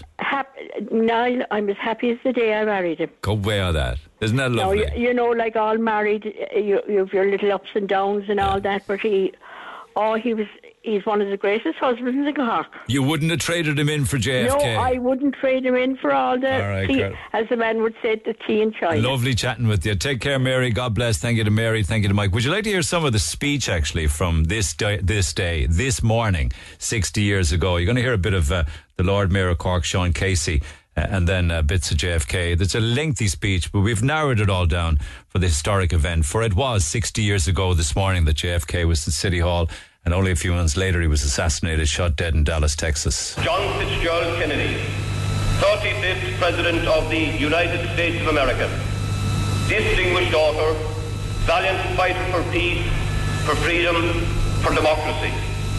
For me, it is a very great honour indeed, on behalf of my colleagues on the City Council, on behalf of the citizens of this city, to welcome you here, to tell you of the great regard we have for you, and to confer upon you the greatest honour that we can confer, and that is to invite you to become a freeman of the City of Cork.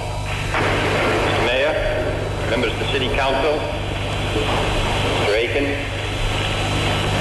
ladies and gentlemen, I'm honoured by this generous gift, and also once again reminded that the Irish have not lost their ability to speak. That was a beautiful welcome.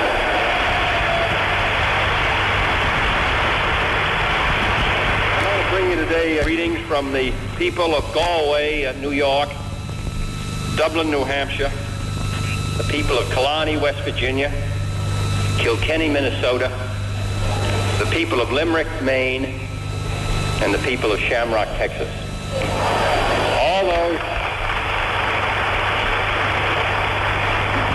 most countries send out oil or iron, steel or gold, or some other crop, but Ireland has had only one export, and that's been people.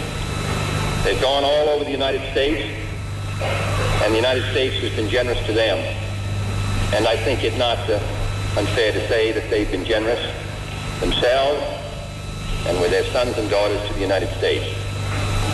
What pleases me most about coming here is not only this connection which all of us in America feel with Ireland, even though time and generations may have separated us from this island, but also because I find here in Ireland those qualities which I associate with the best not only of my own country, but of all that we're trying to do and all that we're trying to be. The world is a small place today, and it seems to me, important that we recognize the kinship which exists between all free people. We are in a most climactic period, in the most difficult and dangerous struggle in the history of the world, in the most difficult and dangerous weapons which have ever been devised, which could annihilate the human race in a few hours. So I think it is important that those of us who happen to be Irish descent and come to Ireland recognize an even stronger bond between all people who wish to be free. That is the most important association, the most important kinship. So you could pick that up now. That's part of the speech in City Hall, and it's as relevant now as it was 60 years ago. The same kind of threats. He's talking about the nuclear weapons and the atomic bomb and the fact that we'd all be taken out in seconds. That was 60 years ago, and here we are, still having the same kind of a narrative. We went in through the Cold War period that he was dealing with. But would you have known? Of course he didn't know. Nobody would have known. And everybody was shocked when some months later in Dallas, Texas, somebody as much loved as him, a very charismatic guy apparently, almost kind of a Hollywood type individual, would be shot dead in Dallas, Texas. And that was JFK addressing Cork City Hall. Many people turned out, of course, and there was a cavalcade came down from Collins Barracks all the way down through the city, and imagine down through Patrick Street, down the Grand Parade, probably down the South Mall, over the bridges and into City Hall. Perhaps you were there. Get in touch. Text 0868 104 106. I'm Lana O'Connor. Red FM News is first for local, national and international news, and you can stay up to date by tuning into our hourly news bulletins or by clicking on redfm.ie. Now, the Neil Prendeville Show, Red FM. Now, if there's an update with regards to Martin, the taxi driver down in Passage between now and midday, I will bring it to you. But last time I spoke to him, he was just sitting outside the house waiting for the guards because he's just fed up with people doing runners. And your man who did the runner is upstairs in bed, absolutely unconscious. Meanwhile, with regards to our €400 voucher every single day this week, that's for the big summer event at the Furniture Centre on the Watercourse Road in Blackpool. So it's a €400 voucher. You can spend it on whatever you choose. We will play 30 seconds again sometime between now and midday. We'll take 2 callers. You get 30 seconds, and I'll help you with the clues and the hints. Whoever gets the most amount correct wins the daily prize. And we paid 30 seconds. You get a €400 voucher for the Furniture Centre, family-run business for over 40 years out on the Watercourse Road in Blackpool. So they got a big summer event on at the moment, and there are €400 vouchers every day this week. Back to the emails. Some of the stories this morning, and it's not as if, I'm not doing other topics. I know we were talking a lot about the issues regarding RTE. There's a couple of committee meetings. One is today and one is tomorrow. I will come back to texts and emails on that, and undoubtedly this is a story that still has more to give. So we'll await for the next development in that regard. But we're talking about people who just have no respect. I'm a resident of Avoncore in Middleton, and this is the 3rd email from the same estate, incidentally. And we're experiencing great trouble with one of the houses up here. We have absolutely no idea who owns the property. There's squatters in there, drug users and alcoholics using it as a party house. There's trouble up here nearly every night, and the house is not being shut down as nobody has a clue as to who owns the house. A man was stabbed last Wednesday night, and it never made the papers or anything. He is okay, thank God, but he was stabbed just coming into the estate by junkies who were inside one of the houses. We're ringing the guards nearly every night to come up because everything just kicks off. The rubbish and the state of the house is absolutely disgraceful. The previous owner, who was renting out the house, claims the bank took the property back for an unpaid mortgage. And since then, all sorts have been living there, causing nothing but trouble and harassing the neighbours. So the bank owned the house. The houses are attached and the walls are paper thin. There are 2 families with young babies and kids on either side. They cannot get a wink of sleep. It's gone to the stage now that people are fearing going into their homes because of the people coming in and out of the house, or even afraid of going in and out of their estate. We rang the council and we've been told it's not council property. There's nothing they can do, even though it is a council estate. We've been on to our local TDs, same story, nothing they can do. They told us it's a matter for the Gardaí. We've been ringing the guards, and 6 of us went down on behalf of the residents. We were told by the guards that there's nothing they can do. We are completely at a loss. We do not know where to go from here. So no good with the council, no good with the TDs, no good with the guards. The stabbings, the drinking, the drug use, the violence, the rubbish coming from this house isn't normal. Somebody needs to claim the property and board it up so people can't just walk in and drink there. It's a disgrace. Young kids and elderly living in the state, and nobody is willing to help us. Our final option is reaching out to you, hoping someone can give us a bit of guidance on what we can do. If even someone hears on the radio, they can claim the property. We shouldn't have to be living like this. We'd like to remain anonymous by personal name, but we are speaking the emails we're sending you on behalf of the whole estate of Avancourt in Middleton. Someone has to take accountability for the damage these people are causing our estate. May I add, none of the people in the house are from Avancourt. They're all the local riffraff right on our doorstep, and we've had enough. We can't continue living like this. It's unbearable. It's going on 2 years. And since then, the man was stabbed last week. He could have been seriously injured. It was an unprovoked attack. Enough is enough. We need to take back our lives. I've sent you pictures of the condition of the house. Thank you for them. And the rubbish out the back. It's drawing rats. We also have to live with rats. Thank you on behalf of the residents of Avancourt in Middleton. And amongst those residents is Joanne from Avancourt in Middleton. Joanne, good morning. Hi, how are you? In fairness to you, you're happy to come on the air. Others sent me emails. You've heard me read the emails. Would you agree with them all? Oh, 100%. Like, it's like kids, elderly families, we shouldn't have to be living next to this, you know? Yeah, and are you next door, as in it's a terrace of houses, is it? Yeah, right next door to them. Yeah. So what's it like by day and by night? Oh, come here, like, you could have anyone, like, it could be quiet there for an hour, and out of nowhere, boom, there's murder, like, you know? It's just, it's not safe up here, not after last week, when, to the extent it got, you know? And what do you know of the stabbing? Well, see, we don't even know what happened, really. We just know that someone was hurt. Just literally driving into the estate, dropping someone home. They just went over to the car and attacked. Didn't even know who was in the car or nothing. An innocent person just dropping off a pal got stabbed. After a concert, like, do you know? So, like, are there people living there? Yeah, there's two or three actually living there, and then they just bring in absolutely everybody, and you have all sorts going in and out of the house on a daily basis. The music going till all hours of the morning. They could be out there fighting. You know, it's just absolute chaos. The rubbish is a disgrace. There's been rats around the houses next to it, like, over all the rubbish. And no one's taken any accountability. We've been down to the guards. The guards are telling us, oh, it's a matter for the council. The council are saying it's a matter for the guards.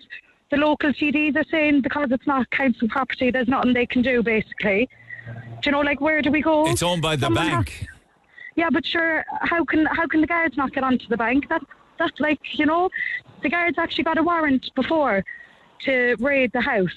So if they were able to do that, there's surely a name of the owner on the house.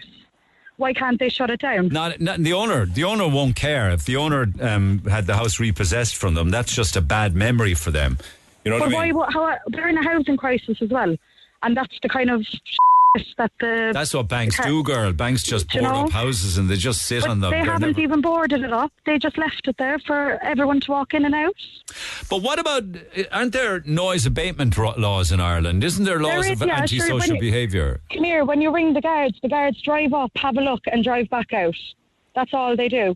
I mean, we're ringing the guards, all of us, I don't know how many times, trying to get them to do something, and they're basically just saying, oh, we can't go into the house.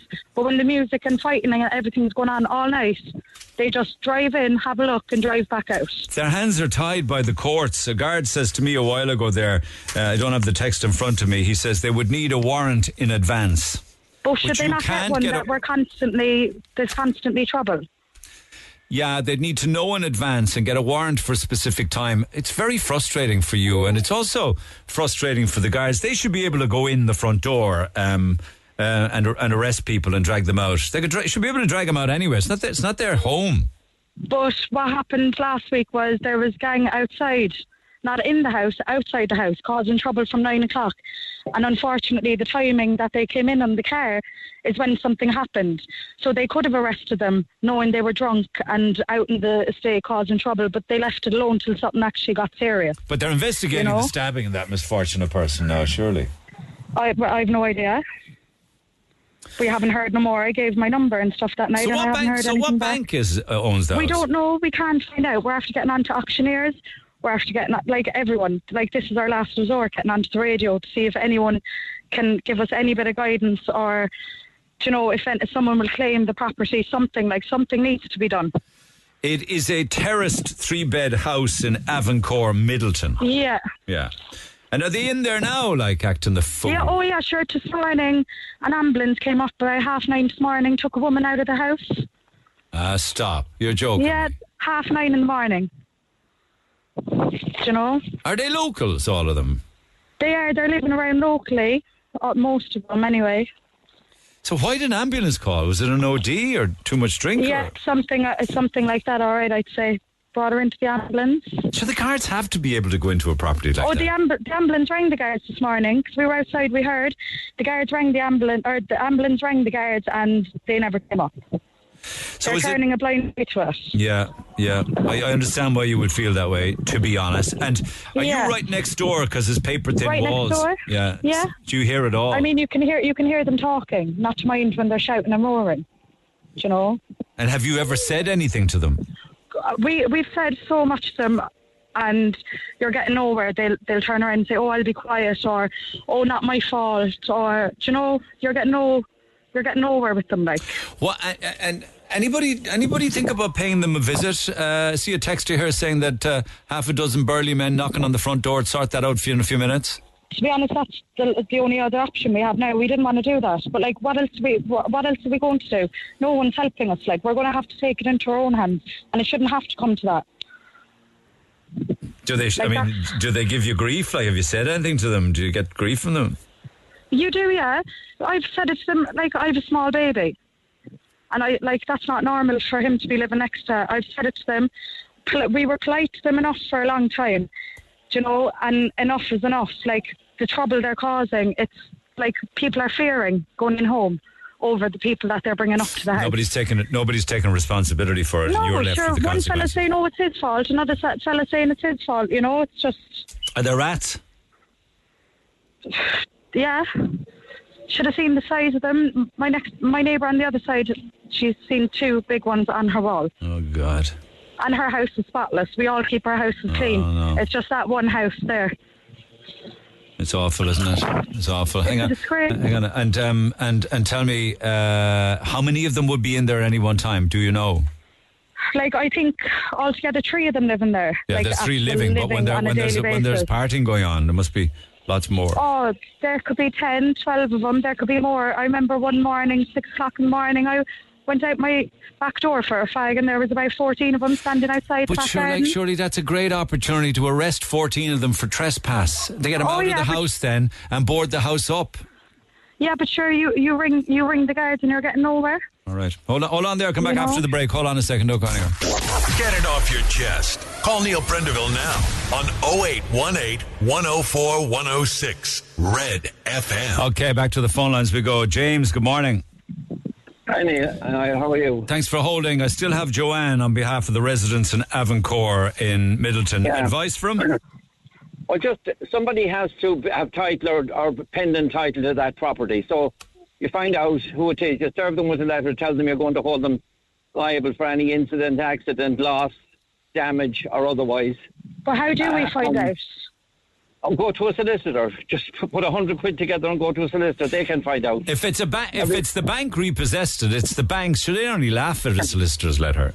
Yeah. No, they won't. If they're held liable, because if there is an incident, then they've been warned.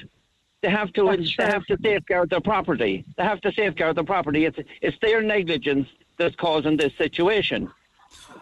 Yeah, might actually get in touch with a solicitor myself here and get some advice legally to see if we could direct them in the right way. Yeah, I'd love that. Supposing somebody falls there, Who's liable for it? Well, that's their problem. But here's another issue. What if they start a fire in there and it burns down a terrace of houses?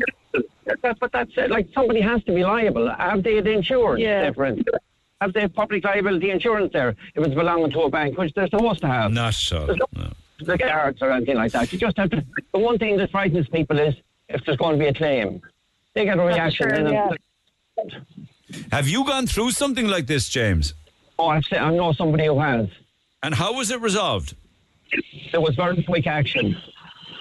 And did it take long? Who owns the property involved in it? It was a similar one to that, to the repossessed property. So they went after the bank, is it?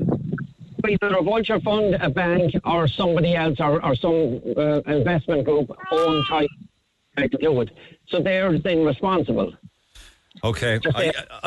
Okay. I only got these emails overnight, Joanne. Thank you, James. Thank you. So it's kind of early. It's early days for me, but I think I might get legal advice on your behalf to see what to do next. I'd really appreciate that. Do you know what I mean? I only got the emails when I came in this morning, so we can do some work at lunchtime. We just decided last night we'd get onto the radio because I understand. We were just at a loss. Okay, well, let me forward and let me get some legal advice as to, because clearly the council don't want to know. Clearly, your TDs don't want to know. Your councillors don't want to know. And you're saying that the guards either don't want to know or their hands are tied. So you're all alone here.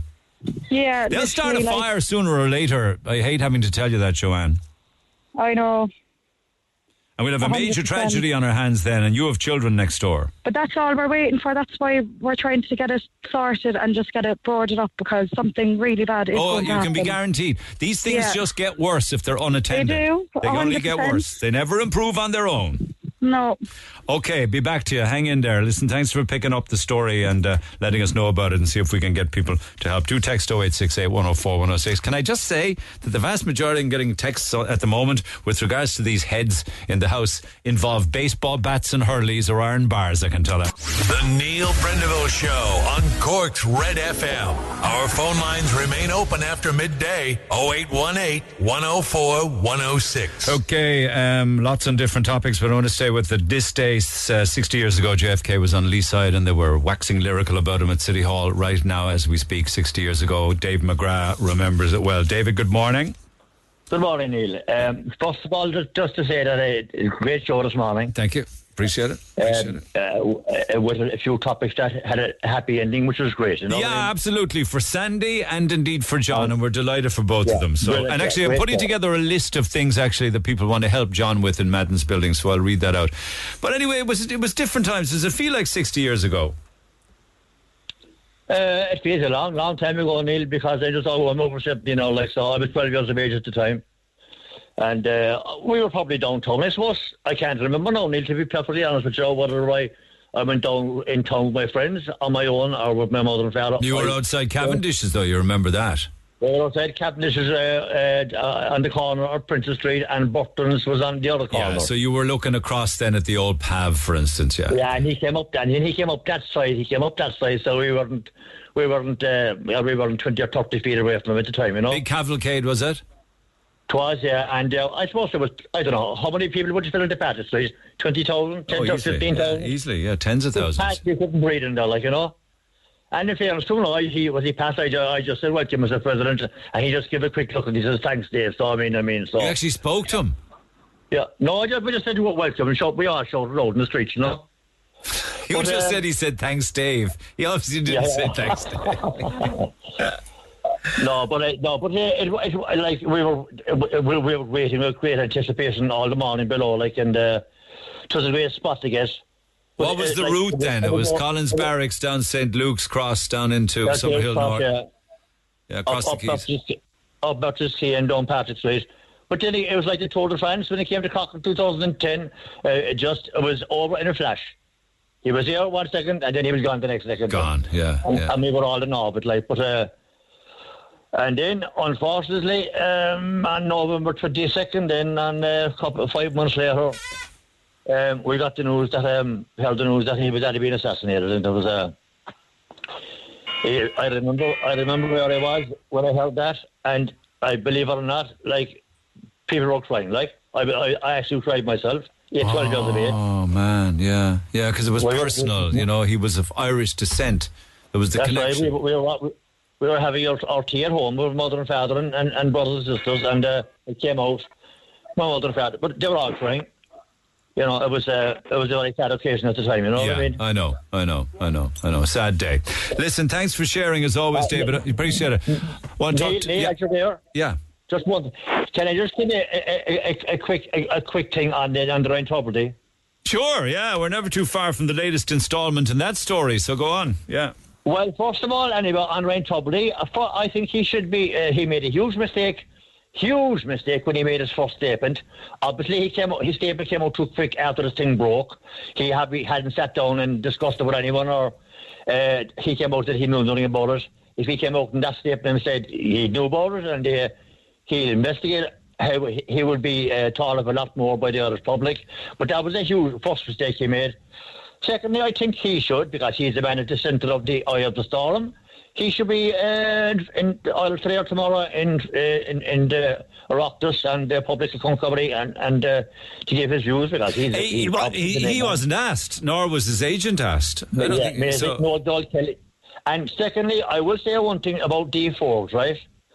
They're all saying that she's the one that knows everything. But I said to my wife last night, if she has nothing to hide, and I presume she's a decent, honest woman, she has nothing to hide, you should just go in, answer the questions, because I'll put it this way. You couldn't answer. If you were responsible for that, you couldn't answer those questions. The reckless use of public money, the little side deals and the lies and the deceit and, Renault and having, 75 grand backhander bungs. You can't, you're better off keeping out of it. She's just going to be thrown under a bus, full stop. But she has to go. She doesn't have to go before the committee, because she's resigned. But if she hadn't resigned, she would have to go in front of. She would, yeah. But the only way we'll find this out is that she'll talk with some Sunday newspaper at some stage and tell her whole story. But my point about that, Neil, is if you have nothing to hide, right? I would rather. But there's loads to hide, man. That's the problem. They do have stuff to hide. Yeah, but I'm saying if you come out and give a version, I would rather face a committee and answer questions. And now she's behind closed doors. She's supposed to be sick. I would rather face a committee than go into Supervalue or Dunnes Stores and where she's living, because she's going to get an awful reaction from the public by not appearing. Okay. So I would rather go and answer the questions rather than face the public. All right, my friend, I know Dennis Horgan, her partner, actually was approached down in West Cork by certainly the Sunday World at the weekend. He told him to FUCK off when he called to their door. Actually, this is what Matty McGrath is saying about the whole thing. And this is in the Dáil yesterday, but they have some element of privilege. Matty McGrath, TD, have an eight. I want a debate, a full debate here on the RT debacle. There are many thousands of decent workers in RT, and this scandal that's going on here, and we saw when the board and the executive board and one of the boards suspended Dee Forbes, then she was dismissed. And she's blatantly refusing to come before any committee. I want, like what happened to people who are unable or don't wish to pay their licence because of the poor service in RT, I want Miss Forbes to be arrested and charged and brought before, or get the Gardaí to question her if you won't come before this house. The people are aghast at what's going on at the top levels in some organisations. Of course, willy-willy with you in the government. And sorry? It's order of business. Yes, it is. I want a full and fulsome debate here about the back at RT and the failure of your government and Miss Forbes to ride into the sunset. So I want a Garda investigation to ensure that Miss Forbes is held to account and other senior people in RT. Yeah, they're on a timer, you see. They can never get a finished statement out because they get hassled when the timer's gone and the bell starts ringing and everything. But that's Matty McGrath wanted Dee Forbes arrested. brought to the different tribunals or the different committees in the back of a squad car. Anyway, get involved in the conversation. Text 0868 104 106. But for the day that's in it today, 60 years ago today, we had a man in the White House, or at least those are the words of the historian Michelle O'Mahony, and I read her blog last night on the Kennedy connection and all those associated with Kennedy and the presidency and those actually who worked as part of his government at the time. And there were many, many people from all over Ireland, but there's a lot of connections with Cork. Anyway, a quick call from Michelle 60 years later. Michelle, good morning.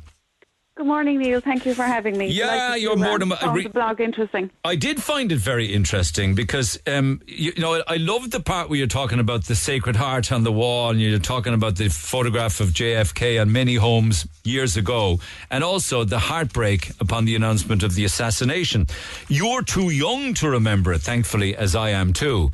But your folks would have done, and your relations would have done, yeah? Yes, Neil. I suppose growing up in Dumanway, you'll have heard that Dumanway is synonymous with Sam Maguire. Yeah. And the Sam Maguire Trophy.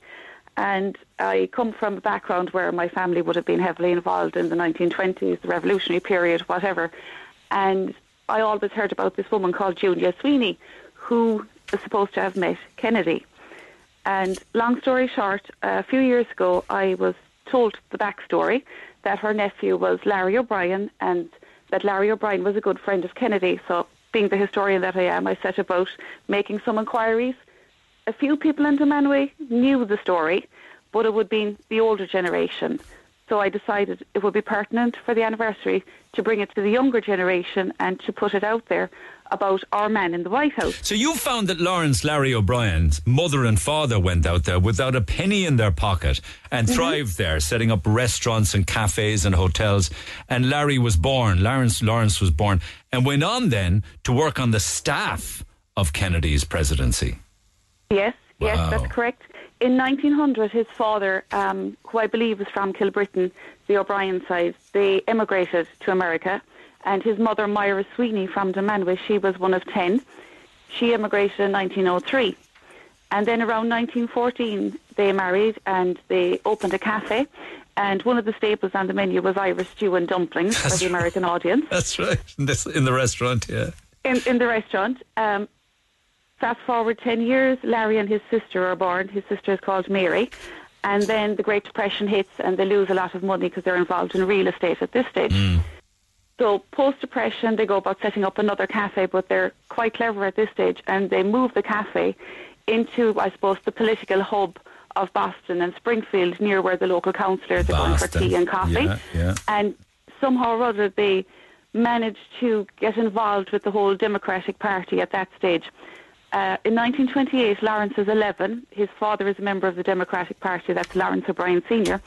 And young Lawrence is brought in to experience, political campaigning, and I suppose that's where it all starts from. 20 years later, after the Second World War, Lawrence then meets with Kennedy through a group of friends, and they go to a speech, and this is, Kennedy's early years as he's coming up the line into the Senate. Yeah. So they set up this friendship because they're both from Springfield. Both families get to know each other, and he becomes a good friend. He does, and ends up on the staff and ends up getting to know Kennedy very well. And also Jackie Kennedy. Yes, he gets to know Jackie as well. Now, when you look at his memoirs, I suppose, at the time when Kennedy died, he was in the car behind him. He was, Lawrence, yeah. So Lawrence... Did he talk about that, did he? Did he write about it? He writes about it in his memoirs, and he also writes a lot about Jackie towards the funeral time of Kennedy's life, and how Jackie sort of realises that himself and Dave Powers and a few other of the Irish-American staff were his true friends, yes. And realises that connection that they had to their Irish heritage. And of course Larry would have flown back then with Jackie, and sadly also with the casket carrying the dead president. Yes, and he gives a lot of detail about that casket, about how heavy it was in his memoirs, and how when they were moving it through the hospital grounds in Dallas, one of the handles fell off, and it was something like £500, and all about how they had to fly back. We think of Air Force One today as this great big luxurious aircraft, but he makes it very poignant. It says himself, Dave and Jackie just flew quietly at the tail end in the tail compartment all the way back to Washington with Kennedy's casket. But 6 months earlier for the Irish visit, what do you know of that and those? Because a lot of Irish people who worked with the Kennedy campaign or presidency also came back. There was a few planes came, wasn't there? There was a few planes came, but a lot of that would have been the entourage, the equipment, everything. But there was about, they say, an estimate of 40 or 50 people closely in the White House had connections with County Cork, with Ireland, in various locations they were visiting. And did Lawrence come back to Cork and to West Cork? Yes, Lawrence came with the entourage, as you know, and his Aunt Julia was invited up. Because I have a photograph of him on the steps, so I can see the columns of City Hall here. Yeah, so that's the photograph that we have in the local historical society in Dunmanway of Lawrence and Auntie Julia. A few years later, he did come back and he visited, and I've heard it on good authority from another source in the last few days that the local guard in Dunmanway was asked to keep an eye on Auntie Julia by Lawrence because she was single and she was in her late 70s.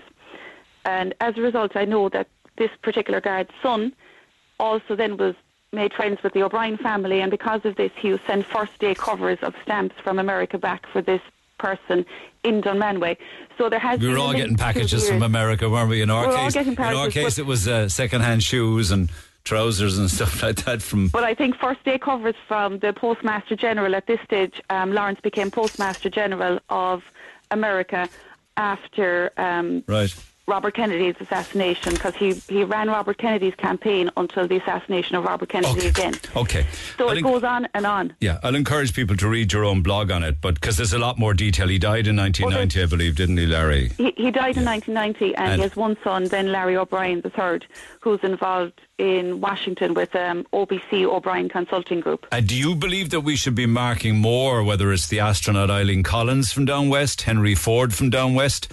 Not the nicest man in the world, Henry Ford, incidentally, though. He might have been a big business magnate and industrialist. He was a shocking anti-Semite. There's not necessarily the nicest story in the world there. But do you think that more should be honoured down west along? I think definitely. I think we're scratching the surface. I know I'm scratching the surface in Dunmanway, and there's probably more historians out there that can fill it in terms of the other towns in the area. I think what we really need is almost an Irish-American museum or an Irish-American centre where we can showcase the best of the Irish people that went to America. Yeah. And if you look at Kennedy's speech that he did deliver in City Hall, that speech mentions kinship. It mentions the great Irish special relationship. Yeah, I played a little bit of earlier on. Yeah, you're right, it did. Yeah. And one of the key points that he said is Ireland's greatest export was her people and the contributions that they made abroad. And I think that should be the essence of it. You are going to honour people. Yeah. He was one of them. Larry O'Brien was one of them. Yeah. In the sense that Kennedy himself was one of them. So was Reagan. Kennedy. Yeah. You have his entourage. You also have, as you mentioned, the NASA connection. The first female pilot of the shuttles was Eileen Collins. She has ancestry from the Dunmanway, Drimoleague area, as does Michael Collins, astronaut. So there's quite a lot of people there, and even going back into the 1800s, we would have an orphan from the time of the famine from Dunmanway by the name of Thomas Hovenden, who went on to become one of America's foremost painters. Little ever mentioned that both parents came from Dunmanway, and he was orphaned in 1847 at the height of the famine. There's an awful lot that needs to be explored. And I do think it will be great for tourism, and it has great potential. But obviously, as you say, like Henry Ford, we need to be very accurate in our reflections of them. Well, you need to tell the truth. Yeah, I'm quite sure you would, because you wouldn't want to airbrush history. You wouldn't, particularly with regards to Henry Ford. Yeah, for sure. Listen, it's fascinating the work you do, and congratulations on how much you've dug. And it would be a great idea if some way that the Irish diaspora could be honoured in West Cork, and the Irish diaspora stroke the Irish mafia in America, if you like. I say that in the nicest possible way. Well, I think it has the nicest connotations of the word. They come across as being the Irish mafia or the mafiosa. It's mentioned, but when you do read, if for anybody out there who is interested in a Cork connection, if you can get your hands on a copy on Amazon or a second-hand copy of No Final Victories, Larry O'Brien's own autobiography, it has some very interesting anecdotes, almost from him looking on the Kennedy administration and those years in American society. And his hand on the tiller of power. It makes a very good read. Well done. You're the best. Take care of yourself. Thanks, Michelle. Cheers as always. No bother. Thanks, Take Neil. care. Thank you. You can follow Michelle O'Mahony, if you so choose, at omhistoryconsultant.ie. So we look back at, amongst other things, 60 years ago on Leaside today. Text the Neil Prendeville Show now. 086 8104 106. Red FM. I'm a resident of of Avoncore, and it's absolutely disgraceful what's going on. Myself and my husband dread coming home from work every day with our kids to see what we have to face. All the scumbags of the town are drawn up to our estate every day, and we have had enough. We're all working families. We're paying our rent to the council, who seem to have no regard for our safety whatsoever. We have been in touch with the Gardaí on this matter, and I hope to have some kind of response from them in some way, shape or form. It'll probably be tomorrow morning's programme. We will also be getting legal advice for you as to how you take these people on. Again, the vast majority of texts I'm getting is that people should just sort them out themselves. But then again, you run the risk of being prosecuted. Okay, we got a €400 voucher to give away for the Furniture Centre to celebrate their summer event. €400 every single day. We're going to play 30 seconds now, and I am going to take two callers. Callers 9 and 10. Our phone lines are open. It's your opportunity to get on the phone. This is one of the more bizarre qualifying questions I've come across in a long, long time. I love it nonetheless because I'm a big fan of the band. But Claire wants to know, which month of the year provided Earth, Wind and Fire with the top 10 hit in 1978? We're not talking about fantasy, incidentally. Which month of the year provided Earth, Wind and Fire? If you know your Earth, Wind and Fire, you'll know the answer to this. It's the title of the damn song in 1978. So we'll take callers 9 and 10, please. I'll give you 30 seconds to play 30 seconds. Whoever gets the most correct wins the €400, courtesy of yourselves in the Furniture Centre, Watercourse Road. I'll help you as best I can. Help or hinder, I'm not too sure. But meanwhile, something else that's happening on a daily basis, of course, right across the month of June, July, and possibly August as well, is we're giving away summer family passes to all sorts of wonderful tourist destinations across the Cork city and county. So make sure you download the Explore Cork app. And this morning, we are featuring a place that I loved visiting. I've been there a couple of times. I see something new every time I go, and that is the tour guide and the tour that you can do at Cork City Jail. I'm joined by the tour guide of Cork City Jail, Jennifer, by phone. Jennifer, good morning. Good morning from Cork City Jail. How are you, Neil? I've never heard anybody to be so excited to be in jail. Being in jail has never been like never before. How's it going so far with the season? Busy? Listen, it's wonderful, especially after the couple of years that we've had to. We're back flying 100% here. There's school tours, there's people who are living here, visitors. We're back to normal and ready to go. And the tour bus of the city stops off there, doesn't it? It certainly does. For those of you who are against some of the Cork Hills here, we have the tour bus. It'll drop you right outside the front door. And it literally is a trip back in time, isn't it? It literally is. There's not many experiences, I don't feel like it, in Cork that you can literally retrace the steps. It's a very visceral experience coming through here. You actually get to look into the eyes of the statues, and some of them are so lifelike you'd think they'd nearly be able to introduce themselves to you. So it's kind of like a really good example of what it was like when the prison was 99 years here. A prison, and it opened its doors in 1824 and closed in 1923. So in 1824, whom would be incarcerated back then? So look, we had a variety of prisoners for a variety of reasons, but you didn't have to do much back then to arrive in Cork City Jail. Compared to today's standards, like you could have lots of petty theft, you could have gotten quite a harsh sentence, and in you would be in Cork City Jail. But we did have a variety of more serious crimes, from basically petty criminality to murder up here. Do you ever wonder why they were so hard on petty crime, particularly when people were so poor and hungry, that they would get such stiff sentences? Why was that? I think it's kind of like it was a different time back then. It's hard for us to imagine it back in the 1800s. Things were valuable, and they had the mentality, like conversations that we have today about how to reform a prisoner, what to do, and they felt like that was adequate to knock them off the life of crime. Not that it worked. Like lots of things that we do today in modern prisons, they may not work. They might have a conversation about us in 100 years, saying how wrong we got it, things that we're doing like we do with the things. It was quite cruel and quite torturous, some of the punishments that they had compared to today's standards. Well, society was very divisive, wasn't it? There was a set tier, and if you were rich, then you needed protecting. If you were poor, you needed keeping down. Mm-hmm. And actually, we did have something from the 1800s, which was a part of many jails back then, was a debtor's jail. We had there a different class of criminal if you owed money. Was that all part of the jail in Strawberryville? It was. So basically we have our main prison, which had your petty criminality and your different wings, but there was a separate jail. Now, it's not refurbished, but it's actually part of the grounds. A lot of people don't know they can come inside and take this journey back in time, meet the prisoners, read their stories, but also walking the grounds are fabulous. There was also a hospital here, a debtor's jail. There's some information points back there, and it's an amazing building to behold because we've quite a big wall here, as you can imagine, for a prison, and lots of people in Cork haven't even been up here. Yeah, so I could, if you owed me money, I could go to court, get you put in jail, you'd be arrested, put in the debtor's prison, and you'd stay there until you paid me what you owed me. You certainly would. You'd be highly motivated to pay off your debt. But quite an unusual thing about the debtor's jail back then, you could actually get a day off your sentence, which would be quite different for the prisoners outside the debtor's jail. You could convince a family member to go to jail. I don't know if my family now would be too... I'd have to do an awful lot of convincing. And you could go into Cork and hustle and try and get this debt paid off. So look, it was a different world back then. Outside the jail, though, they hanged people, right?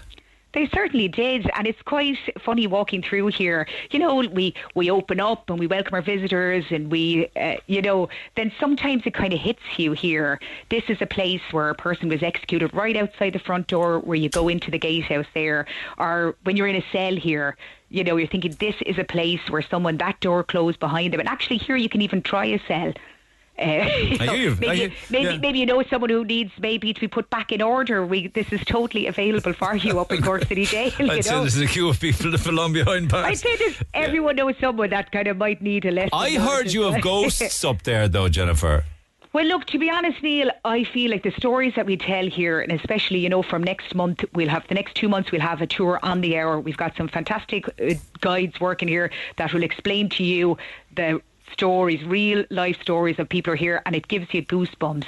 But it's a building here, like when you see it, it's quite eerie just working here, and that thought of who was here suffering and all the different stories of these people that we tell on our tour, that's enough for me to give me goosebumps. But to be honest, like when you're here as well, the wind can be hounding here in the winter, and noises are creaking. You'd have to be quite hardy. You know something, it would be easy for the imagination to fly wild, wouldn't it? Yeah, it could be. If you were of a nervous disposition, Cork City Jail probably wouldn't be for you. Like there's always, like some people, you know, there's been sightings in the gatehouse or wires moving. You know, there's been quite a few. We've even got a little nod here to an urban legend of so many stories keep getting repeated of a little girl running through, you know, because we actually had prisoners here, and we feature on our tour a 9 and 10-year-old. Kind of all the people that we talk about on our tour have been chosen to learn something from, and they were 9 and 10 years old. And when you see them in a cell, you know, sometimes we have tours with children who are that age. It's just crazy. That's enough. The stories will shake you. Yeah, you'll be very happy to be in 2023 after we're finished with you. It's incredible, and you keep adding and keep developing.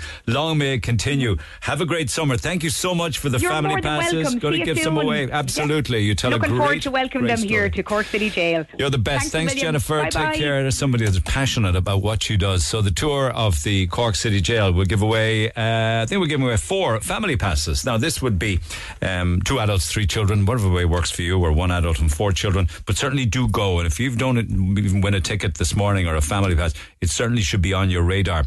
You know, it's just a fantastic experience, and there's so much to do. So our phone lines are open for that, 0818 104 106. We have 4 passes to give away for a guided tour of Cork City Jail.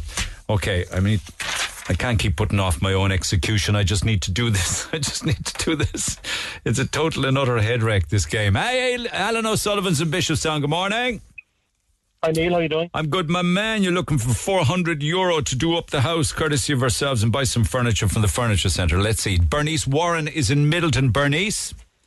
Hi Neil, how are you doing? Okay, so you've each got 30 seconds. I won't hang around if and you don't mind. Alan, you were first up. So which month of the year provided Earth, Wind and Fire with the top 10 hit in 1978? September. Correct, Amundo. Well done to you. Okay, so you got 30 seconds. Answer as many as you can, and then Bernice does the same. Whoever gets the most gets a €400 voucher from the Furniture Centre, Watercourse Road, and you can spend it on whatever you wish. So hang in there, Bernice. Are you ready now, Alan? Okay. Yeah, go ahead. Yeah. Okay, my friend. So I just got to find your 30-second clock. If I was prepared, I'd be dangerous. I've got it. And your clock starts now. This fairy tale involved her going to live with the 3 bears. Goldilocks. Okay, if you had problems with your eyesight, you better go to... Not too... Should have gone to... That's it. What? I think he said Specsavers. Yeah. This fella built a boat and he put 2 of every animal on it.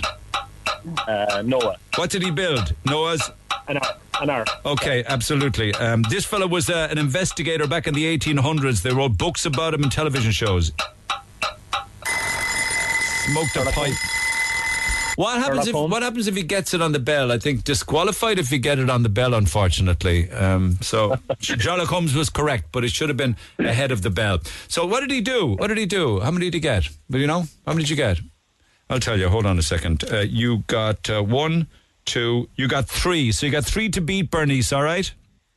Okay, I'll try anyway. All right, and we'll see how you get on. I'm just saying that he answered on the bell, so he doesn't get that on the bell. No. No, nobody's taking any notice of me, so I'll just make the call myself. So your 30 seconds and your clock starts now, Bernice. These were the 2 buildings that came down in New York in 2001.